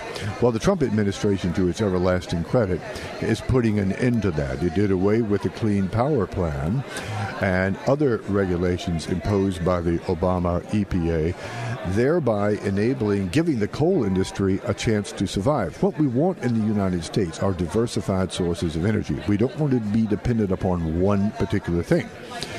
Coal, natural gas, and oil are there in abundance, and they are reliable and they are affordable. Unlike, say, wind and solar, which are dependent on subsidies and mandates for their survival. So, Doctor, I got to stop you. I could go on for another hour and a half and just listen to you talk about this, because you just roll out all the facts and figures for everybody. But we got Fox News coming up. I appreciate you joining me today and being with me again here at CPAC. I think this is the third year in a row we've done this, and you really do a great job. Well, thank you very much, and it's been great being here. All right. We got a break. Fox News is next, and we're back with more on the Dave Elswick Show. All right, we are into the last half hour for the 4 o'clock hour, and then we got one more hour coming up, and then we call it quits for CPAC in 2018. It's been pretty amazing. It is Val's first CPAC, my 13th, 11 years in a row now, going for 12 next year. So I got to talk to all my folks that make this possible. We'll talk to Ed Monk, make sure that he's back on with us from, Last Resort Firearms. They're great people. Mm-hmm. And joining us right now is Daryl Kane. He has written a book called Cultural Cancer, Treating the Disease of Political Correctness. And it's from political correctness that the social justice warriors have been birthed, and who are on college campuses and destroying freedom of speech. I mean, they're one of the main provocateurs dealing with that. And Daryl, when doing the study for this book, doing the research that you've done, what are some of the things that you found out about political correctness? Well, I think at this point everybody is starting to get hip to these topics, but it's really important to push it because I think the movement is still far behind the left. I think the left is playing chess and we're still sort of playing checkers. Political correctness, as I know you're well familiar, is a set of subversive values that are diametrically opposed to our traditional Judeo-Christian values that the country is founded upon. So the paradigm I think that we're sort of used to is liberalism as moral relativism, equating everything. But what we're actually seeing now is that it's actually beyond that. It's not actually so much about equating everything. You're actually now elevating deviancy and ugliness above traditional. So there's actually a new set of hierarchies, and it's actually a completely inverted moral compass. So whatever your religious views are, your spiritual views, however if you believe in natural law, whatever your sense of that values are, you're dealing with the exact opposite of that. Now, to me, someone with the Judeo-Christian framework, that to me is Satanism. Which when you really boil it down on the left, that's what their values are about. I use the term cancer when I talk about political correctness because that is precisely how I perceive it. The advance of liberalism directly correlates to the decline of the healthiness of the country and the civilization. And, George Washington has a great quote. I don't have it, I'll paraphrase it, but that there is a danger with the two-party system that it just becomes about how to win. And, the we were just talking about that the other night. Yeah. So the Democratic Party has latched on to all of these things that are about winning. And those things can include breaking down your borders and recruiting swarms of people from the third world to replace your traditional voters. And it's essentially an act of political treason. And it does a great disservice to even those minority communities as well, because while they're expanding these groups, they're simultaneously keeping them pressed down in dysfunction. All right, so Daryl, I'll let you know I'm a huge Francis Schaeffer fan.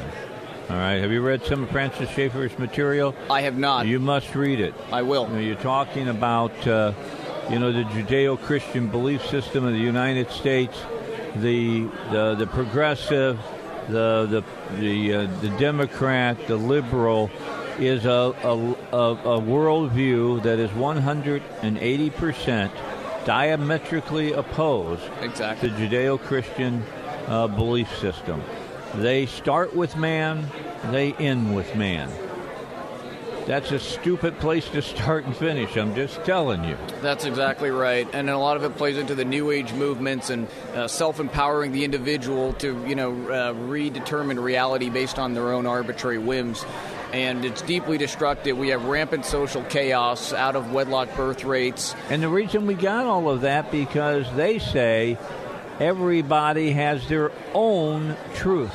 That's exactly right. Except for traditional Americans. Except for us. We're not allowed to have our identity anymore. But every other subversive identity is encouraged to be grown and expanded. So it's deeply destructive, and unfortunately the conservative movement for too long has fallen into the trap of hiding from the social issues and not understanding that you can't run from it, because that's how they're attacking us. So at a certain point, you've got to stand your ground on these issues or you're going to lose the whole country. And, they're negotiating for a future where our values are no longer represented. And, I think it's deeply destructive. And I think that you're missing the opportunity, because I think a lot of the minority communities, the only people, which I talk about in the book, that prescribe to these secular progressive values are affluent progressive whites, in Marin County. Limousine liberal. Exactly. You go all around the world, people understand common sense values, that a man is a man, a woman is a woman. That's the fundamental equation that creates life. What? You don't believe a man could be a woman or a woman can't be a man? Not without scientific... Or you can just choose? Yeah, not without scientific evidence to support that hypothesis. I do not. And I think that's an important issue, because I think that a lot of people had the idea that, if we surrender on marriage, there'll be a ceasefire. And I think people don't understand there's no ceasefire with the left. You can't stop, because they're just going to keep marching until you're in ashes. And this is sort of the proverbial jumping of the shark, where, people are looking at this and say, where does this end? Where does this end? Where you define your reality. But not only do you define your reality, I think we keep getting pushed back and back. Or, okay, you can define your reality. That's okay. But that's not even enough. Now it's you have to conform to my reality. Their reality. You have to conform to my arbitrary reality, or face increasingly heavy consequences. So I use the term politically correct fascism. I think it's exactly what we're up against. Libertarianism, I think, is beautiful in principle. I wish 20 years ago the world was being run by Rand Paul's. But I think that at this point in time, even that is a little bit naive, and I think there's a lot of that walking around here, and I think people need to have a reality check that we're up against an enemy that sees it as an us or them, and they're very poised with the power that they have in the academic institutions as well as the media institutions to follow out on their plan. And unless we sort of recognize, okay, we have our values, we have our rules and laws, but at a certain point when your house is being invaded, you have to go into what I call Clint Eastwood mode. And until you reclaim your own house, all of those things are irrelevant. And I think that we're at that point, and I think that the sooner that we can come to that reality, which I think is inevitable, and I think we can keep running from it, but at a certain point you've got to recognize what you're up against and be willing to do what it takes to first protect your own. And that's what we've been trained to do the opposite of. We've been trained to look out for everybody but our own. And at a certain point, if you don't stand up for yourselves, you're not going to exist anymore, and that's basically what we're looking at. Well, I think people need to understand that the left, the progressive, the liberal, the Democrat want to destroy Western civilization. Absolutely. They pose a greater existential threat to us than radical Islam, as far as I'm concerned. I point political correctness as the most dangerous thing, because whatever it is that's undermining our interests, whether it's radical Islam abroad or enemies abroad, whatever it is, political correctness can be found encouraging whatever that thing is. Right. So if political correctness doesn't exist, a couple of jihadis over in Iran don't really have much of an ability to do something to us. But we have this process where we continue to enable them to have access to do damage to us.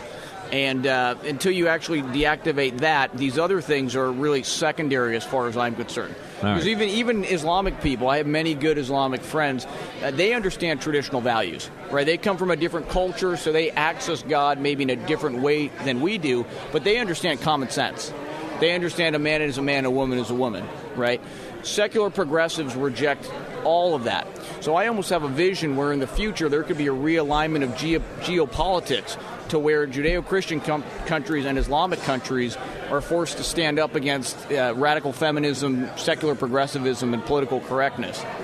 All right, we're going to take a break, Daryl. Stay right where you're at.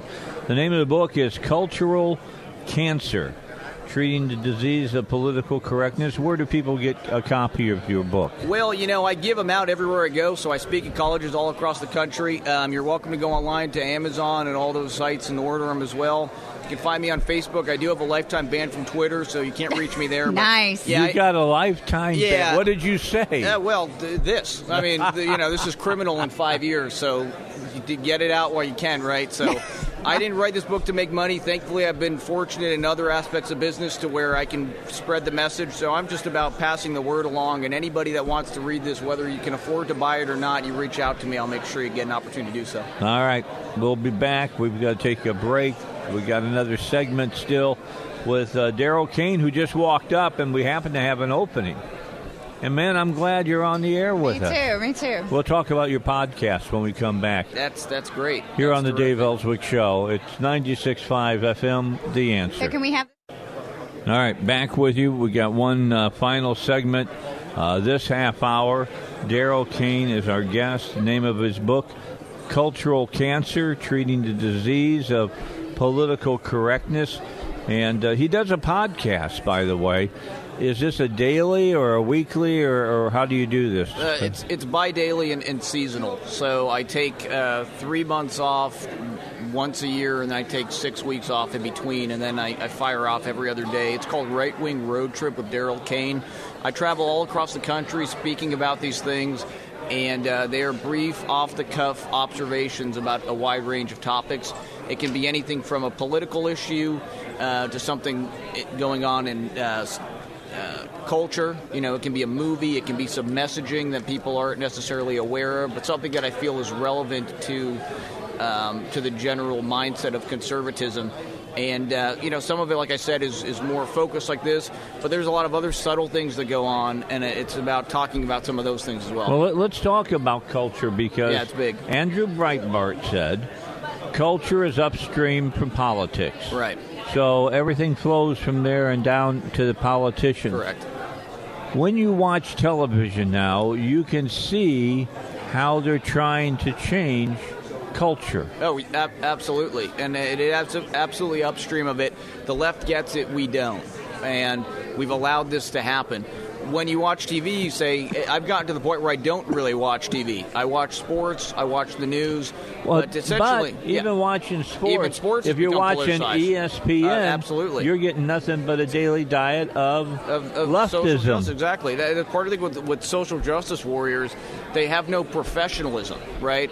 Like if you were working at ESPN, you have your political views, but you would understand, okay, I'm not here to talk about that. I'm here to talk about football. They don't understand that because they're not held to the same standards that I have. They have a built-in culture in the organization. They're intersectional. Exactly. Everything is secondary. Is about political correctness. Exactly. And the end result is that the products actually fall apart. I mean, Saturday Night Live is a great example. It's not funny anymore. And it's not funny because they're making fun of conservatives.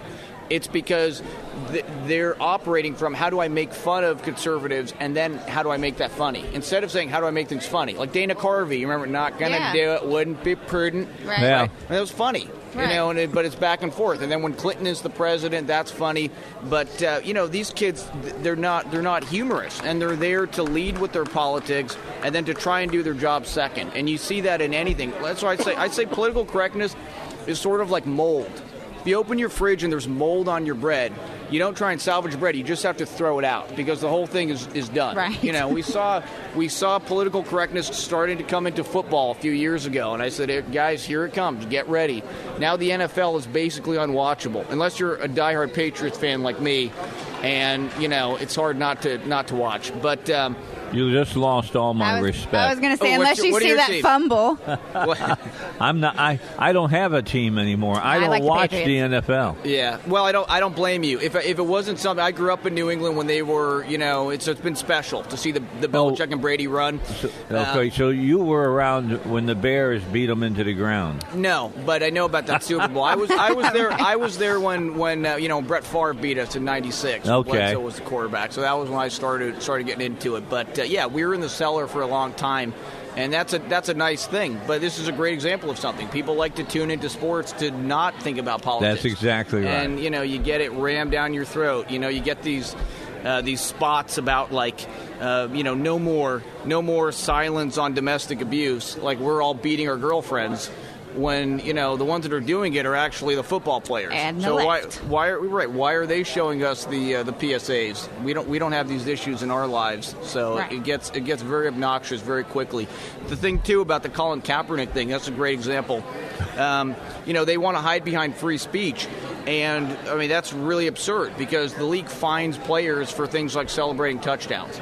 So or putting something on that is not okay with the uniform. Exactly, like the time that, for example, you had the guy with the red, white, and blue shoes during the 9/11. Yep. And Colin Kaepernick wears socks with cartoon pigs on them, and so clearly there is a selective of what sort of speech is acceptable. So that to me is an erroneous statement. There's a selection, and by selecting to allow that, they're rubber stamping it. So as far as I'm concerned, I don't blame the players. And I talk about this in the book. I blame the NFL for encouraging it. The NFL owns that movement entirely. And the reality of it is very insulting to their fans.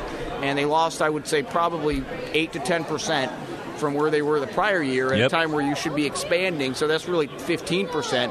They're ripe now. The XFL is coming back. Vince McMahon is looking into that. So they have a real issue there, and they're not willing to address it because, they're going to continue going in the direction that they're going in. Well, they start the 2019 season with kneeling during the national anthem again. And they'll lose 30% next year I over on what so. They lost this year. Yeah, I certainly hope so, and it's definitely appalling. So it gets harder and harder, and it's very important for families to be hip to these things because a lot of it slips through. A lot of the messaging on the shows people aren't aware of. You need to understand what your children are being subjected to. Mm-hmm. So a lot of that, too. So that's really, I would say, the first line of defense from secular progressivism is an intact traditional family. And people need to wisen up to what their kids are getting subjected to as well. We really need to turn away from this stuff and really do our best to speak with our wallets. But even then, I mean, these people are so tone deaf. They're such true believers that they're willing to take it in the shorts. I mean, the NFL just lost 10%, and they're okay with that. That's how devoted they are. They're like religious fundamentalists against traditional values. Well, how many people has ESPN lost? Hosts, workers behind the scenes, right. Bloggers. Right. I mean, there's been 2 big firings in the last 8 months of nearly 425 people from ESPN, and it's because of Iger and Disney. Right. I want everybody to think about that. Disney, the home of, quote, family-friendly programming. Gay day. That is, Disney is appalling what has happened there, And these are things, this is where it's really disturbing because these are things that are so important for children to be able to see quality Disney shows. These are your introductions to morality plays. A lot of these are based off of traditional literature. Shakespearean plays. The Lion King is essentially Hamlet. Yep. And now it's essentially just a retelling of victim feminism.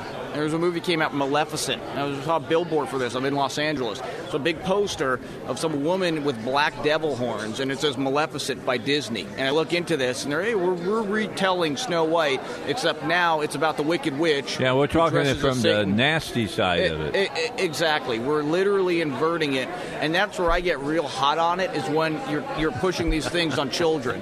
When you're pushing, if you're an adult and you want to go play around in the back alleys and do whatever you want. And see 50 Shades shades of gray or what. That's up to you, man. Right. While telling us about, Me Too because you slept with a guy 6 years ago. And didn't say anything. And you decided now that it would benefit your career to dish on him while you're, going out and paying to watch this essentially... what is smut, basically, right? I mean, I haven't really subjected myself to any of that stuff, but it gets harder and harder to put things on, And you take someone out, you take a girl to the movies, and it's like you have to explain to her what you're watching because it's slipping in everywhere, and that's why it's important for us to go back to things that are real, our traditional values. We have to retreat to that, and we have to fortify around those things. Because if we do the opposite, if we play into their hands and we try and be the quote-unquote big tent party, and I'm okay with that to a certain degree because I like winning. I like winning elections. And I understand that in different areas you have to play different strategies. But in the war rooms, you need to know what's going on. And there's a lot of people that are calling the shots. We still have a lot of people in media that don't get it, that wouldn't be able to have the kind of conversation that we're having here, that wouldn't want to have it. Okay, there's a group, Mass Resistance. Are you guys familiar with Mass Resistance? Not yet. No, I haven't heard of them. Yeah, well, it's because they're suppressed. This is a great pro-family advocate group from Massachusetts. They go into the schools. They expose the sexual propaganda that children are subjected to. Oh, yeah. Okay, they had access here, and their access was pulled. Okay, yeah. So even at CPAC, the people that are really willing to stand up on these things, there's really a desire not to let this stuff get out, right? Because they want to be able to play along in the new future rather than fight to prevent it, which is what we need to be doing. Name of the book, Cultural Cancer, Treating the Disease of Political Correctness. Daryl Kane is the author, and Daryl, we appreciate you stopping by and visiting with us for about a half hour. I appreciate you guys so much. God bless you. Have a great weekend. Thank you, Daryl. We take a break. Fox News will be back here on the Dave Elswick Show. Listen up, veterans. If you're a senior wartime veteran or a surviving spouse of a wartime veteran, you may be entitled to an improved pension benefit from the VA. This benefit is designed to help pay for the cost of assisted living and in-home care. As we get older, we may need the assistance of others, and this VA benefit is designed to help pay for that. Call me. I'm Kimbrough Stevens. In my law firm, the Jurist Law Group specializes in helping folks get this much-needed benefit, commonly referred to as aid and attendance. If you are a married veteran, you can receive as much as $25,000 per year, and we offer a no-risk consultation, so call us today and get the benefits you've earned. We have a proven track record, and we know how to qualify veterans for this benefit. Call us at 501-400-8250 or look us up online at Jurist Law Group, Jurist lawgroup.com. Call us at 501-400-8250 or Google me, Kimbrough Stevens, and we look forward to hearing from you. All right, let's move into the 5 o'clock hour, final hour of the show here in Washington, D.C. from CPAC 2018. Today, the president spoke. Yesterday, the vice president spoke. And a whole lot of other people have been speaking here at CPAC. And earlier today, about 10:15, we heard our Attorney General, Leslie Rutledge, talk about sanctuary cities. And you'll hear my interview with her next week on the show. And we did 21 pre-recorded interviews. And we've got Grover Norquist and Ambassador Bolton and a whole lot of other people to play back for you. But right now, a live interview for you here at the at CPAC, and that is Richard Manning. He's the president of Americans for Limited Government, an organization that's dedicated to keeping government small, thus keeping liberty large. That's what, President Jefferson said. As government grows, freedom shrinks. And we've seen it happen in our country, and we've seen it happen in our state, and hopefully people will get tired of it and will force it to go the other direction. You've been at it for a long time, Richard. I mean, do you see us making any kind of advancements? I mean, the Republicans are not showing any inkling of cutting government. I mean, when they say revenue neutral, what they're saying is that we're just going to keep government the same size, if not bigger. Well, that's true, and I will give your listeners some hope because first of all, I have to say I'm thunderstruck by your opening. It was really you like that, huh? That's great. Okay. But here's the inkling of hope. First of all, the House of Representatives and the Senate used something called the Congressional Review Act to eliminate 14 regulations that Obama-era regulations directly by the vote of the House and the Senate. That Congressional Review Act had only been used one time prior, and it was after the Clinton administration. And because it's very narrow in its focus and it can only be used in certain circumstances, and because of President Obama's pen and phone style of governing, it provided a unique opportunity. And so those elected representatives did go ahead and strike down a number of Obama-era regulations.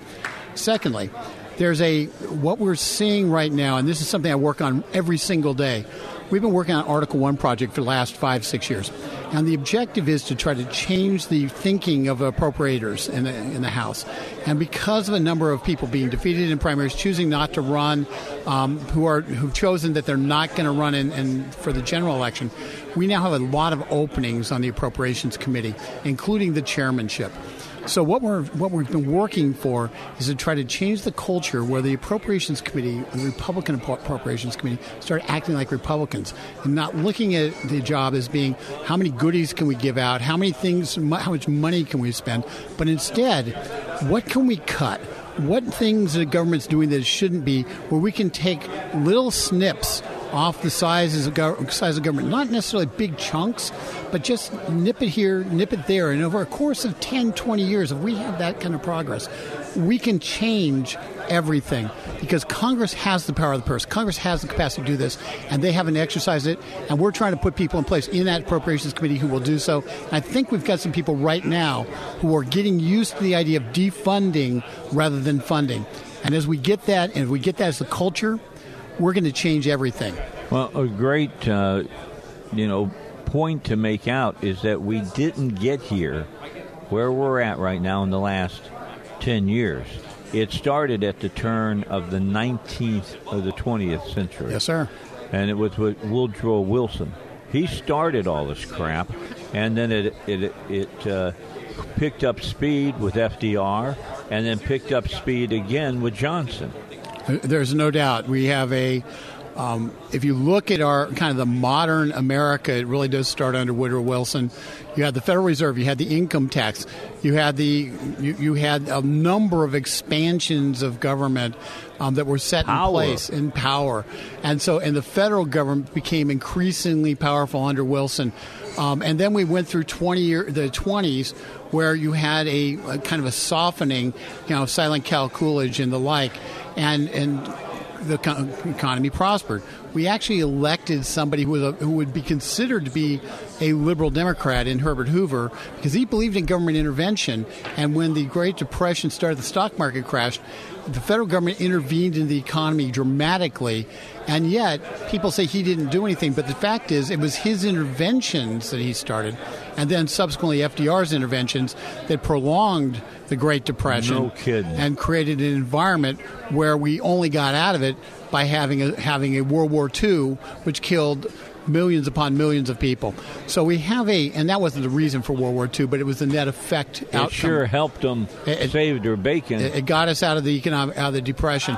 So we do have a history in this country that the times when the left lurches the government big, government forward, you have the Great Society in 1965, a direct result of the Democrats having 60 votes in the Senate and the capacity to move their agenda forward. We saw Obama being able to do Obamacare because he had the ability to do 60 votes in the Senate and move his agenda forward. The Republican Party has never had, in the modern era, 60 votes in the Senate, has never had a supermajority in the Senate to be able to use on party vote to be able to overcome a filibuster. All right. We're out of time already. Wow. Unbelievable. We went quickly through that. So if people want to get more information about your particular organization, sure, where do they go? GetLiberty.org. It's GetLiberty.org.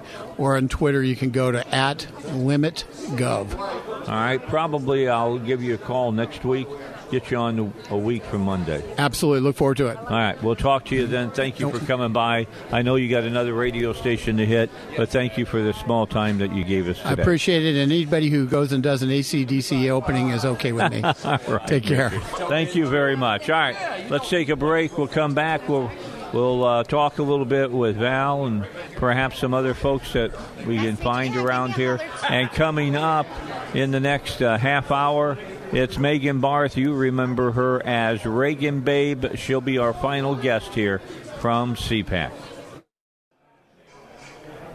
Final few moments here from CPAC. And I'm not Dave. And we got Russ here now, and we've got Val sitting here.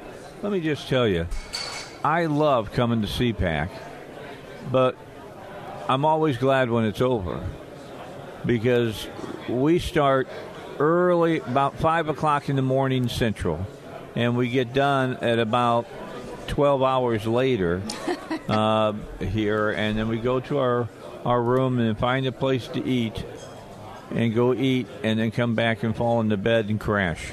You want me to talk now? Yeah. Oh, okay. You go right ahead now. Yeah, man, this is always a lot of fun to come out here, Dave. And, it helps that there are people around us that know the people that we want to talk to. And, people like C.J. Wheeler. She's from Arkansas. She went to Pulaski. Yeah. Pulaski Robinson. And Judy Kent, Christine Goss, they bring me people to talk to you. The people that you've talked to this week, past. Justin Danoff, Curtis Ellis, Dr. Bonner Cohen, Richard Manning, who you just spoke to. Megan Barth is coming up here in a few minutes. You know her as Reagan Babe. Yeah, and she's been part of Dave Elswick show for several years. Yeah. But to be able to come up here and talk to these people and to provide a larger scope for our audience is just, it's a true pleasure. But to have the people who work unselfishly in the background to make sure that this all works for us. I mean, Brian Yost from Silver Lake comes down here. He's contracted to come down here only as an engineer, but he puts up all of Radio Row and all the equipment, be it Comrex, Tie Line, whatever it is that people need to broadcast back to their home studios. Yeah, I come and sit down, and it's already connected up and everything, and all I do is sit here and talk. That's my job at that point. You have, 21 recorded interviews. Let's just tell you, it took him 2 hours to eat a bag of M&Ms, a little bag, and he had to separate them, of course. Yeah, and I'm the one that's OCD. And we've got some great interviews for you when I get back. I mean, Ambassador Bolton talked about China with me and talked about North Korea, and you're going to want to hear what he had to say. We'll get that on Monday, I think. And Grover Norquist and others that were with Michelle Assad, former CIA. Yeah, she was a person who ran the operatives in the Middle East from a command post here in the U.S. Yep. Right. Yep. Oh man. Yeah, she was like the people that you saw in 24. This has just been amazing. There's so many people here. Like, yeah, we want people to hear Burns too. Gary Byrne. Yeah, Gary Byrne. We don't want to hear him. Former too. Secret Service agent. Yeah. And he I tell you, if you ever read his book, you'll find out more about the evil Clinton Queen than you will ever want to know. Yeah. Another person you don't want to miss is going to be Major Scott Husing. Yes. And he wrote about the battle for Ramadi. Echo and Ramadi. New book out from Regnery. And you don't want to, if you need to go get that book. Available through Regnery Publishing. I know that. It is on the top of Malagisi's book list right now. Yeah. Ran into Chris earlier. Malagisi is the man who works with Regnery, and he has the Conservative Book Club, which we're, of course, part of with the Dave Elswick Conservative Book Club. Yes. And provides, it's an opposition to the New York Times because they don't we pulled away from it. Conservative books. No. They don't count them right. when it's a conservative book. It's really, really sad what they've done. Seriously, it's sad. It is. What they've done. By the way, just looking forward a little bit, next Friday, I will be in Branson, not on vacation. I'll be up there talking to you. I'm going up to Sight and Sound, and I'm jealous about this. And they've got their brand new show opening, Samson, and we're going to do the show from Sight and Sound. That should be a whole lot of fun. If you're not going, who's going? Me. He's taking the equipment, and he's going to go up and set it up himself. That ain't going to work. I'm going to make it happen. You can't go without Russ. Going up there and setting it up and doing the show. They're going to set up everything else for me. So that'll be nice when they do that. And doing a remote is a whole lot easier now than it was 10 or 20 years ago, believe me.